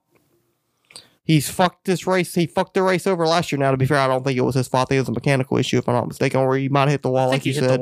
Whatever happened, he fucked it up last year and missed the round 8 because of this race. Don't really trust 5 team. 17 car, normally, yes, he should finish top 10, top 12. He's been teetering the past couple weeks. Bro, I think he's 9 out of 10 top 10 finishes. The last 10, I think he's got 9 top 10. Just like, what was the super speedway record the past 5-6 races? Probably fucking top 5, top 10 every time. What happened this week? Yeah, what's easier, to finish top 10 on this road course or top 10 to the super speedway? What's easier? Yeah, I'd say the road course. The super speedway? No. Okay. When you have the best car, he's not going to have the best car this weekend. It's fine. If he's got a top 10 car, he's I'm not saying 10. He's going to miss it, but I mean, there's not a lot of room to fuck up here for the 17 team. They're not safe either. He needs to finish 10th. He'll be fine. The 19, he should be fine. But have we seen anything from that 19 team to say, yeah, he's going to be good? He's ran, he's good road. I mean, yes, he's a good road course racer. Sonoma. Yes, but what has he shown the past 6 weeks? Past 6 weeks don't matter. His best finish in the playoffs is like 17th. Yes. Which will probably get it done, to be fair. But 17th for him this weekend is fine. What if Ross Chastain wins the race? That bumps him down. Then it's the battle between him and Larson. And then Reddick. What? Not really. Because Brad and Reddick are so far. Well, I mean, unless Reddick wins both stages. It'd be one of those two. Yeah, then it's a close battle. That's what I'm saying. And Chris is right there with him. Listen, but I think the problem is the road courses package sucks. Yeah. So you're not going to be able to It's probably not going to have a whole lot of shit unless you have crazy restarts, a whole bunch of guys dumping each other at the end, which could happen. Don't get me wrong. Could possibly happen. What's probably going to happen, in my opinion, is those top 7 dudes are going to all qualify in the top 8, top 10. Brad Keselowski will probably be somewhere in the top 20. Tyler Reddick will probably be somewhere in the top 15. Ross Chastain will probably be somewhere in the top 15. And Tyler Reddick will get a couple points in stage 1. Brad will probably finish 5th to 8th, just depending on, how pit strategy goes. He'll be up a couple points going into stage 2. Reddick will probably get a couple more points than him in stage 2, and they'll be close at the line, cutoff line, and Reddick will finish better than him by a couple spots at the end of the race, probably 3, 4, 5, 6 spots at the end of the race, and outpoint him by 3, 4, 5 points. And somebody that already has a win or that is already locked into the playoffs at that point, the next round on points, will probably win the race. That's probably what's going to happen. Brad probably loses out by 5, 6 points. Yeah, that's what I was about to say. I think if Brad comes out of Talladega 10 points or more, I think he's got a very good shot. at making the next round. But 2 points at a track where since he's been in that 6 car, he has really struggled at. I would love to see what Brad Keselowski's best road course finish is in the 6 car, because I don't think it's that good. It's probably like 14, 15, something like that. So, as much as I want to be right and have Brad in the round of 8, I agree. I just don't see it happening. And I hope I'm wrong, because, I'd rather see a Ford make it than a Toyota. 15th at the Glen. 15th at the Glen. So, and that's his best road course. So, I think Tyler jumps him, or maybe Ross and Kyle. Don't sleep on Ross and Kyle. I think they're going to bring everything they got to this road course. I just don't think it'll be enough. I just haven't seen enough from the Chevys on the road courses, the past couple road courses, other than Hendrick. Really, I mean, Hendrick's got the Chevys down pat with the road courses. But Ross and Kyle will be fast. I just don't think it'll be enough. And probably the 45. Bubba, he's gonna need chaos for him to make it. I think he can run top 15. But with him being 9 points out, I just don't think that's gonna be enough. Unless the 19 or the 17 or the 5 or the 6, like 2 of them have problems, like early in the race. Then the 23 could possibly point his way in late. But I don't see that happening. The cars are just too good. The guys are too good nowadays. And the cars are, like I said, they're spec cars. I mean, they're everybody's car is built the same. So it's hard to have mechanical failures nowadays. But it's not impossible, but it's just rare nowadays. So I think that's the only way that Bubba gets in. Obviously, this is not his strong suit. He needed to have a better run and get more points at Talladega for him to be in a better spot. And he just didn't do that. So I think the 45 will make it over the 6. And kind of agree with around 8. I still think possibly somebody from Bell to Larson might have a problem and fall out. And then that creates even more chaos, which we're not expecting, but it definitely could happen. Hopefully it does happen, because that'll help Brad get in. But, like I said, top 7, probably going to make it. And then it's going to be, does the 40... okay, top 7. 2, probably 3. Byron, Blaney, already locked in. Hamlin, he starts a race, finishes stage 1. He's made it. 4. Out of those 4, Bell, Buescher, Truex, Larson. Right? Bell, Buescher, Truex, Larson. Yeah. Out of those 4 that are kind of good. Keselowski. Well, I don't talk about Keselowski. 4 that are decently good. Who do you think is more likely to have a problem? Christopher Bell, probably. Yeah. Just because of his pit crew. He could not get any stage points all day because of bad pit stops. He could, have a loose wheel and end his day, be mired 2-3 laps down all day. You never know. That pit crew's not been good for him in this playoffs. Chris Buescher, like I said, as long as he runs 10th all day, he'll be fine. Martin Truex, as long as he doesn't wreck, he should be okay. I think Brad's going to surprise you, though. I think Brad will be fringe top 10. Hopefully. I just Hopefully think that right. 45 car might be fringe top 5. Yeah, the 45 car might come out and win the race. He could. That's where the issue is. I think Brad's going to really take a lot from Chris. Because Chris, he's very good at road courses. I want to say you're right, but the problem with that is, if that was the truth, why hasn't that happened yet? Maybe Brad's was trying it on his own. Maybe he just doesn't like Chris's setups. I doubt it. I mean, it's not like Brad's a bad road course racer. He's not the best, but he's not terrible. Goose egg, never won one. Never won a road course Yes, race. but he's could have won multiple Watkins Glen races, and he's could have won a couple of Roval races, which is the track we're going to. It's not like Sonoma, where he's never been really good. Hopefully you're right, but I just Mr. Positivity over here. I'm trying to be optimistic. I've watched 5 road course races this year. Didn't you rate Jimmy Johnson at fucking Coda and take his ass out? Yes. He finished 35th. Thanks, Brad. I have zero reason for confidence in this car this weekend. Zero. So you have Tyler making it over Brad? Yep. Top 7 stay the same. Tyler jumps Brad. Okay. Well, while you go to pee, I'm going to hit that button. Attaboy. Attaboy. Attaboy. Dun, dun, dun, dun, dun, dun, dun, dun, dun. We got another long one for you today. If you've made it this far in the episode, we love you. I'll go first since Riley is on the pisser.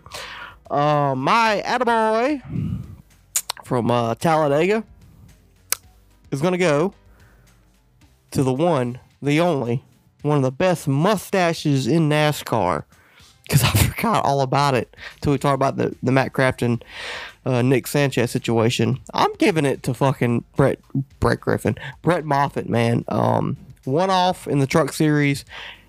He's done pretty damn good in the Xfinity Series this year for what team he's driven for in the Xfinity Series. Had some good runs. I think he's still like top 12 in points. Not top 12, but like top 15 in points in the Xfinity Series. Done a great job for them in the Xfinity Series, and then he goes and does one off for front row at Talladega, probably just there because trying to help Zane Smith out in that 38 team, help him in the playoffs, have one more car to help him try to do well in the race. Well, Zane, fucks up early, misses his pit stall, then he has a gear shifting issue and has to, park it for pretty much the rest of the race. So that allows Brett to kind of go for broke, try to win this race with really no help really with for him or with him, and he still goes out there and beats a lot of truck regulars that have been been racing all year in this truck series. Got way more confidence in their car, way more experience in this car or this truck, and he goes out there and wins it, man. Impressive. I say Brett Moffitt is one of the most underrated drivers in NASCAR. If he got a good ride in any series, I mean, he won a damn truck championship for Tory Racing back in 2018. At 52, right? 16. Stuart Friesen. Yeah. So he won one too, didn't he? Who? Didn't Stuart Friesen win a truck championship? No, he has not. And but man, Brett has done a great job. He did a great job on Saturday. Really, like I said, with no major help, and he still was able to beat all the truck guys. And hopefully next year is a good year for Brett. Hopefully he gets some opportunities, whether that's in good equipment in the trucks or in the Xfinity Series. I mean, this guy's got talent. I mean, he's about 30. I think he's in his 30s now. I mean, he's run out of time. And I think he's a very good talent. I know I like him. I'm biased because, I've met him before. He's a great guy. Greenville Pickens Motor Speedway. But this guy's got a lot of talent. Great attitude. Great driver. And I just hope he gets a chance one day in the Cup Series and good equipment. That may not never happen, but I hope it does. But for him to win the Truck Series on Saturday in a one-off, ain't been in the truck all year. I know he's in great equipment, but still, it's a great job for Brett Moffitt. So, attaboy, Brett.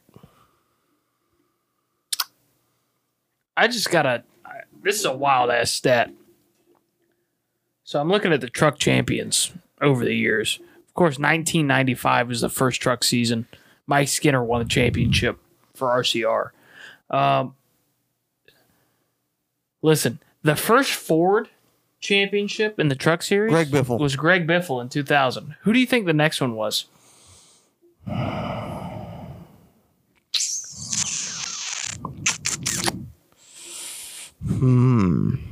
Was it pre-2017? No. Zane Smith. No, it was Matt Crafton in 2019 for ThorSport. Okay, to be fair, they switched. ThorSport has switched from like Toyota Ford. Yeah, it's fair. It was Matt Crafton and then Zane Smith. They only have 3 championships in the truck series. And it was 2000, 2019, in 2022. That's wild. Chevrolet has about 1 billion of them.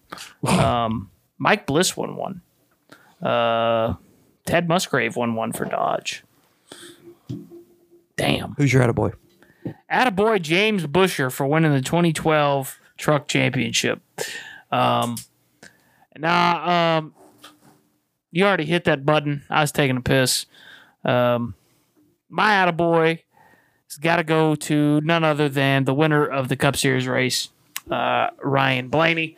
I don't know how you give it to anybody else. I do, because I just gave it. Yeah, I know. I heard you. I gave it to the wrong guy. And I'm glad you didn't give it to him because got nobody else. But, you said somebody stupid like Ted Musgrave winning the Truck Championship. Yeah, back in 2006. Yeah, I mean, Blaney, you're probably, without this win, you're not in trouble, but you're not looking good. You're probably back there with Brad somewhere. Oh, they talking about me with the steak dinner situation. Oh, no, fuck you. We got that looking forward to. You're only up one. It happens. We'll change that this weekend. But Blaney's point situation was not great heading into Talladega. Wouldn't have been great leaving Talladega, but he did win a stage, got a stage point, then won the race. That's 5 more stage points. So that's making me look even better because I picked him to win a championship. So, advance off into round of 8, get a win. So that's 5 plus the stage win, 6 playoff points. It's going to help you into the round of 8. So big day for that 12 crew. Got some tracks coming up at the next round that, he's got one that I think he'll be okay at. The other 2,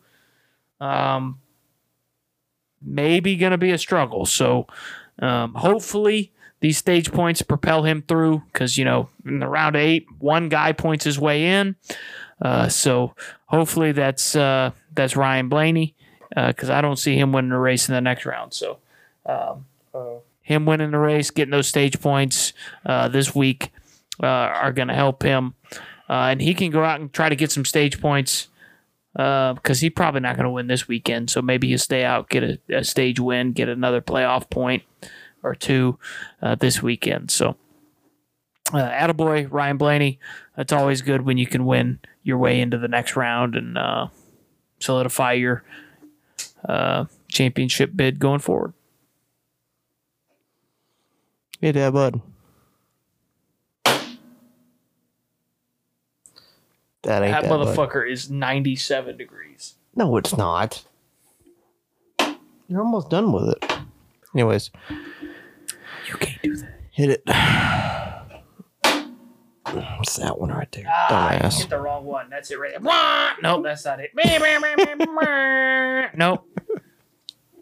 This is the highlight. Oh, that's not it. That's close enough.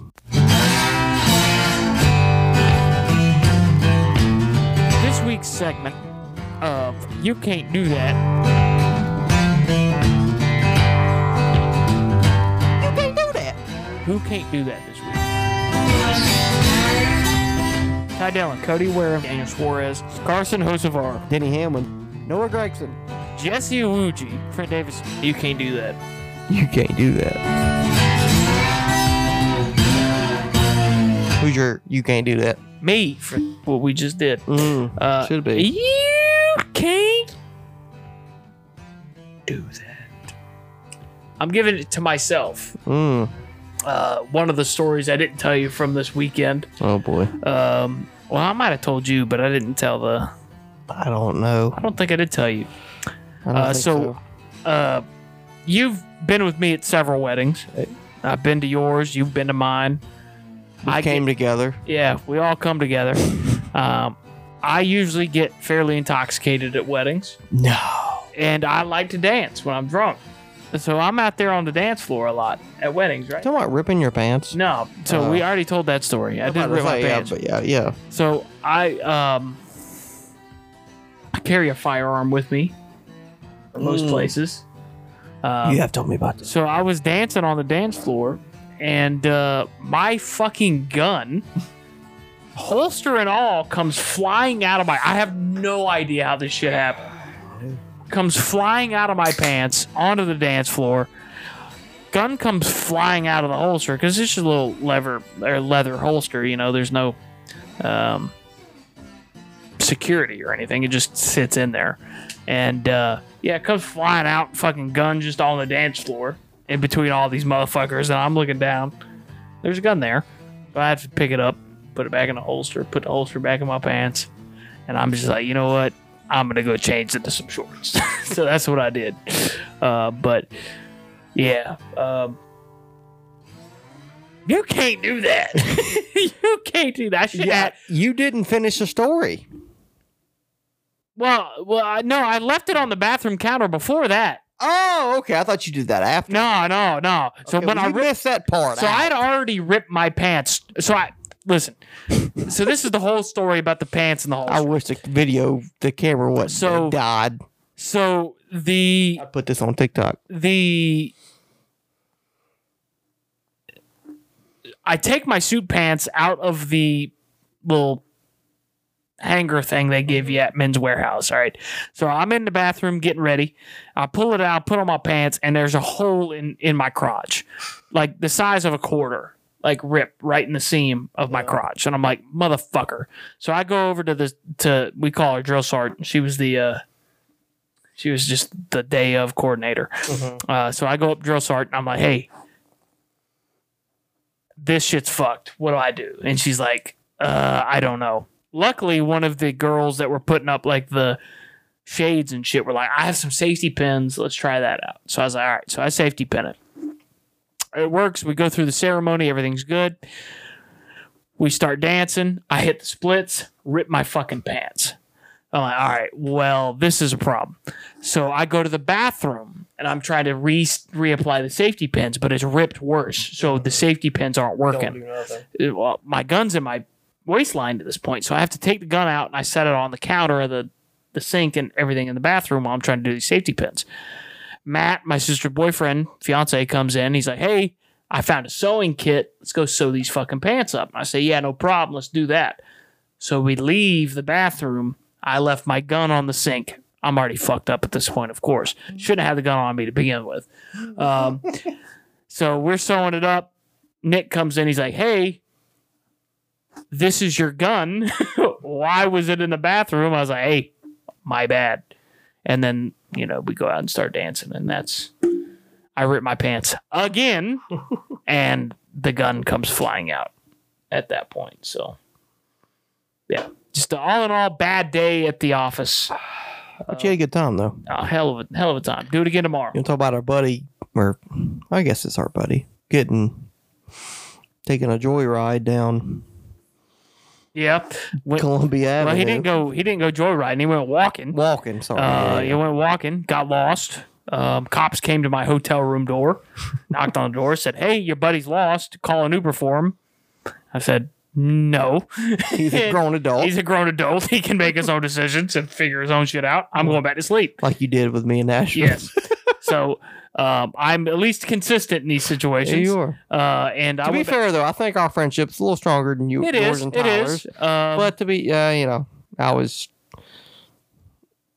Listen, I would have been annoyed by myself in Nashville that day. So I get it. If you make the decision, I'm going to bed. All right. If you make the decision to not go to sleep, it is not my responsibility to make sure that you make it back to where I am. Yeah. It's yours. I got you. So the fact that you left the safety of my nest, it's your responsibility to make it back. That's where we had a bird. I'm not coming to get you. So Tyler, you can't do that. I thought it was you. Him too. Okay. Well, I wish I had some elaborate story about me ripping my pants and dropping a gun on the dance floor, but I don't. I'm going to give my you can't do that. It's none other than Zaniel Smith. Who? Zane Smith. He ran somebody over. He about killed one of his crew members. on Saturday. Big race for them in that 38 team. Excuse me. That was a big race for them. They had to do good. And I don't know if him fucking up on pit road, spinning out, if that what caused his transmission or gear shift issue or whatever, which ultimately ended his day. But I sure as hell didn't help him. And he came on the pit road, I think in the top 10, if I'm not mistaken. And then he just makes that mistake. I don't know if he got on the brakes too hard or the car just locked up or whatever happened. You just can't do that in a playoff race when you're not good on points. You got to go in. You got to go into Homestead now and win.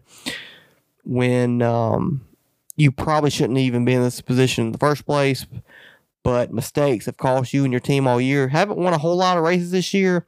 He's made some mistakes himself, and now he's got to go win at Homestead because of this possible mistake. But you never want to endanger your pit crew team. And that's exactly what he did. Now, I'm not saying he did it on purpose. Obviously, he didn't do it on purpose. But you still got to live with what you did. And it sure as hell didn't help his team and his crew. Luckily, the guy, the crew member that got hit by his damn back end of his car was okay. Got interviewed, said he was all right, ready to go for the next stop. Obviously, that stop never happened because they had those gear and transmission problems or whatever it was. But Zane Smith, you haven't ran. You've kind of underwhelmed pretty much everybody this year. After winning the championship last year, everybody thought you'd kind of be a shoe-in to make the championship 4 again and win multiple races this year. I think he's only won 2 races this year. I think so. Kind of underwhelming to be quite frank with you, but just make another mistake in a crucial race, and you just can't do it. You can't do it. Now, luckily, next year he's going to the Cup Series to race for Spire and Trackhouse, so he's getting a good opportunity next year. But for him to go back to back in the truck championship, it's going to be hard now, just because he put himself and his team in a bad position on pit road. Obviously didn't mean to do it, but he still did it, and it hurt him and his team. So Zane Smith, you can't do that. Took the words right out of my mouth, man. Roval, what we got? Right and left this week. Right and straight backwards. And upside down. Is this the last Roval race? Hopefully. I'm asking you, do you think it will be? That's what they say. That's what they say? That's what I've been hearing. I'm hearing they're going back to the Bank of America. We skipped over that topic. Did we? Talk about it real quick. We got Iowa coming in 2024 in the Cup Series. Iowa and the Xfinity Series. Indianapolis Oval's coming back for the 30th anniversary. Mm-hmm. North Wilkesboro's coming back to be the All-Star race next year. Yep. Great decisions, I think, all around. I'm excited about Iowa. It'll be the first time Cup Series going to Iowa. The problem is short track package fucking sucks. Yeah, it sucks. It does, but it's pretty much Richmond, and Richmond is probably the best short track with this next gen car. So hopefully it'll be good. Maybe. I like all the decisions. We got happy with this road course dilemma, and we went road course crazy a couple years ago, and now with this next gen car, it's been terrible. Now we're getting rid of some of them. Glad to see the Indianapolis Oval race come back, because I think it'll be not a great race, but it'll be a better race than the road course, I think. Even though we thought the road course was pretty damn good. But I think the Oval will be better, just because these cars, ironically, even though they're built more like a sports car, I think they race better on ovals, clearly, than they do on road courses, which is weird because they're built like an IMSA sports car. So good decisions overall, all around by NASCAR. Hopefully we get the 2024 full schedule release. I think it's probably the Canada date that's still kind of dragging everything down. We're in beginning of October. I mean, the season ends next month, so hopefully we get it here soon, because it's not a great look for NASCAR if you don't get your schedule out, a couple weeks before the season ends, because you need people to be able to make plans and, be able to get tickets and, all that stuff for next year. So, like all the things NASCAR's doing with the schedule, because how bad North Wilkesboro was as far as the race goes, I'm glad we're just doing it for an all-star race again. Hopefully they can continue to work on the short track package to get it better before we make North Wilkesboro, maybe Rockingham, bring it back to the Cup Series. Work on the package before we bring those races into points races. Yeah. All right. I agree. Roval. Yeah, Roval might be the last one. So hopefully it'll be a good one. I don't think it will be. Like you said, this car just struggles on road courses for whatever reason. It's not that the car... To road course fans, is probably good racing, but...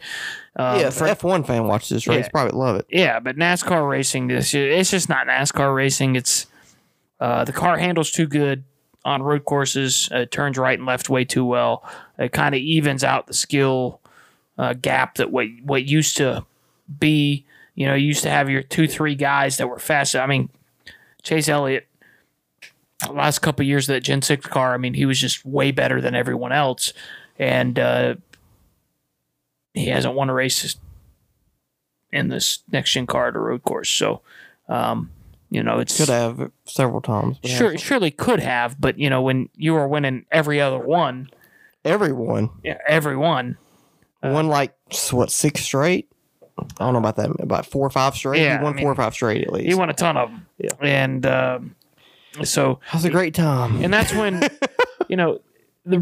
I used to like road course racing a lot when, there's 2-3 a year and, you'd go there and it was just wild. I mean, you think back to the 2011 Watkins Glen race with Brad and 2012. Yeah.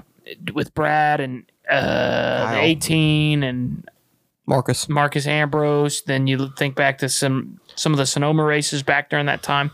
That's some of the best NASCAR road course racing you could see. And that's why they brought more road course racing in, is because the intermediate package sucked.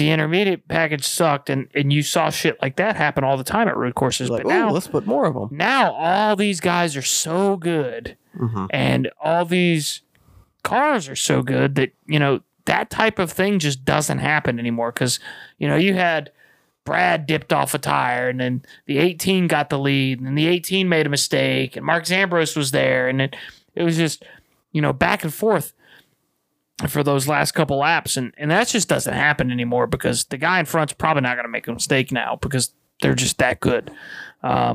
So hopefully it's the last one. Hopefully Brad can get back to his top 5 road course days and point his way into the next round of the playoffs. But as we talked about earlier, I just don't see that happening. I think this will probably turn into a wreck fest at the end, just because of the way turn 1 works and the fact that stage cautions are back. So cautions breed cautions. I think that there'll be a lot more wrecks, at least towards the middle part of this race and probably towards the end as well, because the field will be more congested. So we'll see. Maybe I'm wrong. Last year's race fucking sucked here. I was there. It was very boring. It's the worst race I've ever been to. I was sitting in great seats right there on the front stretch exit of the chicane, and I was bored all day.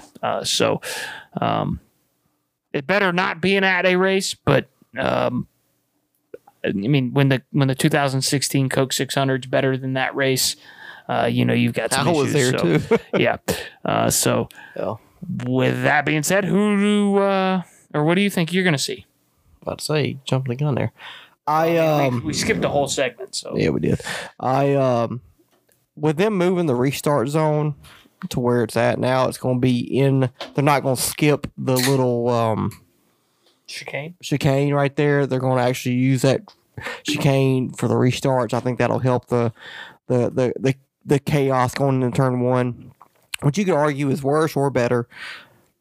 As far as entertainment goes, for racing, for pure racing etiquette, it's better, but for probably entertainment wise, it might be a little worse, just because you won't have everybody so stacked on top of each other. If certain people get, leader gets a big old jump, and then everybody's just kind of late to the jump after that, it'll kind of spread the field out and allow more pure racing and less dive bombs to happen going into turn 1. But Yeah, I mean, I'm not expecting a whole lot from this race. It's a cutoff race. I kind of would rather have Talladega. I know it kind of sounds stupid, but I'd rather have Talladega be a cutoff race. Just if you're going for entertainment, just make it all chaos. And I think Talladega would be a better cutoff race in this race, just because how bad the road course package is with this nation car.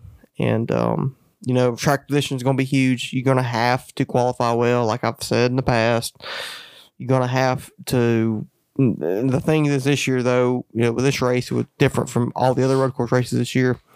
Stage cautions are back, so you're going to have to choose between track position or stage points. And it's according to who's up there, who qualifies well. If you're Denny Hamlin or William Byron or Ryan Blaney or somebody like that, you can just go for track position because really points really don't matter. But if you're Brad Keselowski, if you're Bubba Wallace, if you're Tyler Reddick, if you're Chris Buescher, you got to think about them stage points because it's huge. I mean, you could lock yourself into the next, or pretty much guarantee yourself without a major problem or a surprise winner at the end of you making it to the round of 8. And it's going to cost you a chance to win the race, but it'll help you advance to round 8, which is your ultimate goal at the end of the day. So as much as I don't like stage cautions being back at this race, it'll probably make it more entertaining as far as the points situation goes.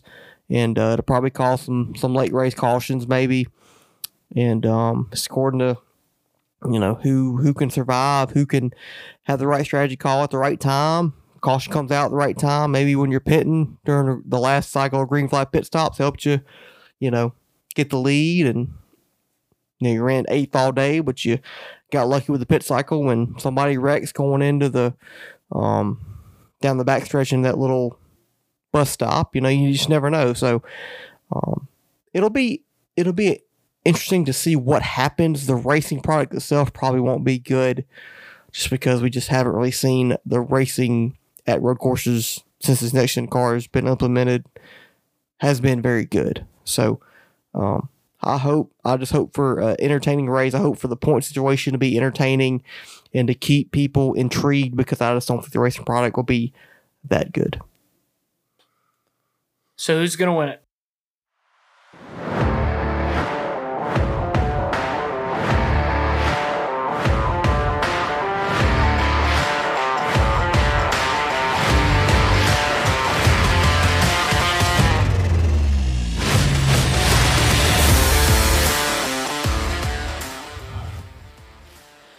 So with my win with Ryan Blaney last week, I am up by 1. It's my first time leading since... It's been a minute. It's probably been since I think it's been since right before Chris went at Daytona when you got that 2-pointer. So got the lead back. I've had a good couple weeks with my picks. Really, to be honest with you, there's only 3 people that come to mind. One's a non-playoff driver and 2 are playoff drivers that need to run pretty well here. The first one comes to mind is the non-playoff driver, Chase Elliott. My guy, he's always great here. Even last year, he was good. First year of the next gen car, he probably could have won the race if it wasn't for a late race caution. He was leading the race. I know it's about between him, Reddick, and AJ Allmendinger, but he probably won the race if it wasn't for a caution late. However that caution happened, I can't quite remember. And, he's won this race. He probably could have won it in 2021 if Harvick doesn't dump him. Going into 3 when they get back on the real track. And then 2020, he won, I think. 2019, he won. Yeah, 2020, 2019, he's won. It's one of his best tracks. So it's definitely up there for me. Kyle Larson, he's won this race in 2021. The 5 car has been very fast in these playoffs. Last week he did what he had to do. He gained points on the cutoff line, which is very good for Kyle Larson, that 5 team, considering how bad he's been at road courses, or how bad he's been at super speedways his whole career, really. And then Tyler Reddick is another guy. He's won at COTA. He's won multiple road course races in this next gen car. He was very fast here last year in the 8 car. Do I trust that team? I don't know. I really don't know. He's got to have a good race. I think they'll bring a very fast car. He could be the fastest car on the track. But will he win? I don't think so. I think it'll be one of them Hendrick cars. And I think it's going to be the best chance for this guy to win the rest of the year. Non-playoff driver hasn't won yet. And usually at least one wins in the playoffs. Non-playoff driver wins. So I don't feel great. I feel like a couple cars will be faster than the 9 car. But Chase will find a way in the end. I think he has the less. He has the less. What's the word? The least to lose. The least to lose. He's in the owner's point side, but he's looking pretty good in the owner's point side. I think he's like 4th in the owner point side. So he can kind of go out there and try to go for the win. And Chase Elliott, it's just kind of hard for me to fathom that he won't win a race this year. So give me the 9 car, Chase Elliott, my guy. I think this is his best chance to win a race. I don't think he can win at Vegas, Homestead, or Martin. He could win at Martinsville. I just don't know how good that car will be, just because considering probably the 5 and 24 being the round 8 too. I think they'll bring kind of better equipment and better cars for those teams than him. And like I said, I think the 5 will be probably faster than him, but I think Chase Elliott is such a good track for him. They want to get a win. They want to lock themselves into the round of 8 on owner's points. Give them the 9 car. That's a good pick. That's who I was going to pick. So that's really nothing else I can say about that. I also believe the Hendrick cars will be fast. The problem I'm having is picking which one. So it ain't going to be Alex Bowman. So you know what? I've only picked the other 2 once, it looks like, each. So give me the 24. William Byron has been good on road courses here recently. He's already got a win. He's already locked in to the next round. So with that being said, the strategy is going to work out for him to be up near the front at the end. He doesn't have to worry about getting stage points or anything like that. So he'll be up near the front at the end. So as long as he doesn't have an issue, I think he'll finish top 5 at the very least. And hopefully that's just better than the 9 car, which probably will be. So at least one could hope, right? You need this. I do. You need this. If I get up, I think it's a good pick. It's good. I think a smarter pick for you would have been Kyle Larson, just because he needs to run better. Like Kyle, that's what I'm William saying. Byron But when Kyle really Larson need to run good, Kyle Larson needs to run good, he fucks up. That's true. So I think the fact that William is already locked in, the fact that he doesn't need stage points, he can play that strategy to be there at the end, and he will be. That's true, because Kyle kind of, he's teetering between playoff points. Yeah, I think he'll have track position. He's probably going to have to play the playoff points thing, at least in stage 1. That's true. That's kind of why I picked Chase, because he has nothing really to lose there at that point. I think he's going to be fast. It's one of his best tracks. So. And the guy has like 6 wins this year, so I mean, it's a pretty good pick, no matter where you go. Yeah, it's true. I think I've only picked him once too. So I got him. I got Kyle. Pick him in Phoenix. Is he gonna be there? Think so? Yeah, probably. Might be, but yeah, long episode. It was 2.5 hours. We spent the first 20 minutes fucking off. We did, trying to shotgun a beer. Yeah, my wife's pissed. Well, I'm sure she is. But yeah, guys, thank you all for listening. It's been real. It's been fun. Ain't been real fun. It hasn't. But y'all guys, y'all follow us on Instagram at the Highline Official. Follow us on Spotify and Apple Podcasts, the actual podcast, to get a notification of every episode that gets dropped. This episode will get dropped in the next hour and a half, 2 hours, hopefully, if my computer cooperates. Follow us on TikTok at the Highline Podcast. I like a lot of the conversations, I should say, that we're having there on that platform. A lot of people do not like me or you, but Yeah, hey, they're that's always fine. just trying to argue with us. Yeah, just trying to argue. TikTok is just the new Twitter, I guess. It's always wanting to argue about something. But we appreciate y'all that follow us and watch our videos every week. We'll continue to post them, continue to do all that stuff for you. Tell your family and friends of NASCAR, fans of NASCAR and fans of podcasts to check us out on Spotify, Apple Podcasts, and follow us on YouTube at The Highline. And we'll be here for you next week to review the Roval and preview the Round 8. Hopefully, both RFK cars are in it, because that's what I predicted. Hopefully that 9 car, I have shotgun another beer next week, just by myself. You got anything? Go Cox! Go Tiger, go Cox.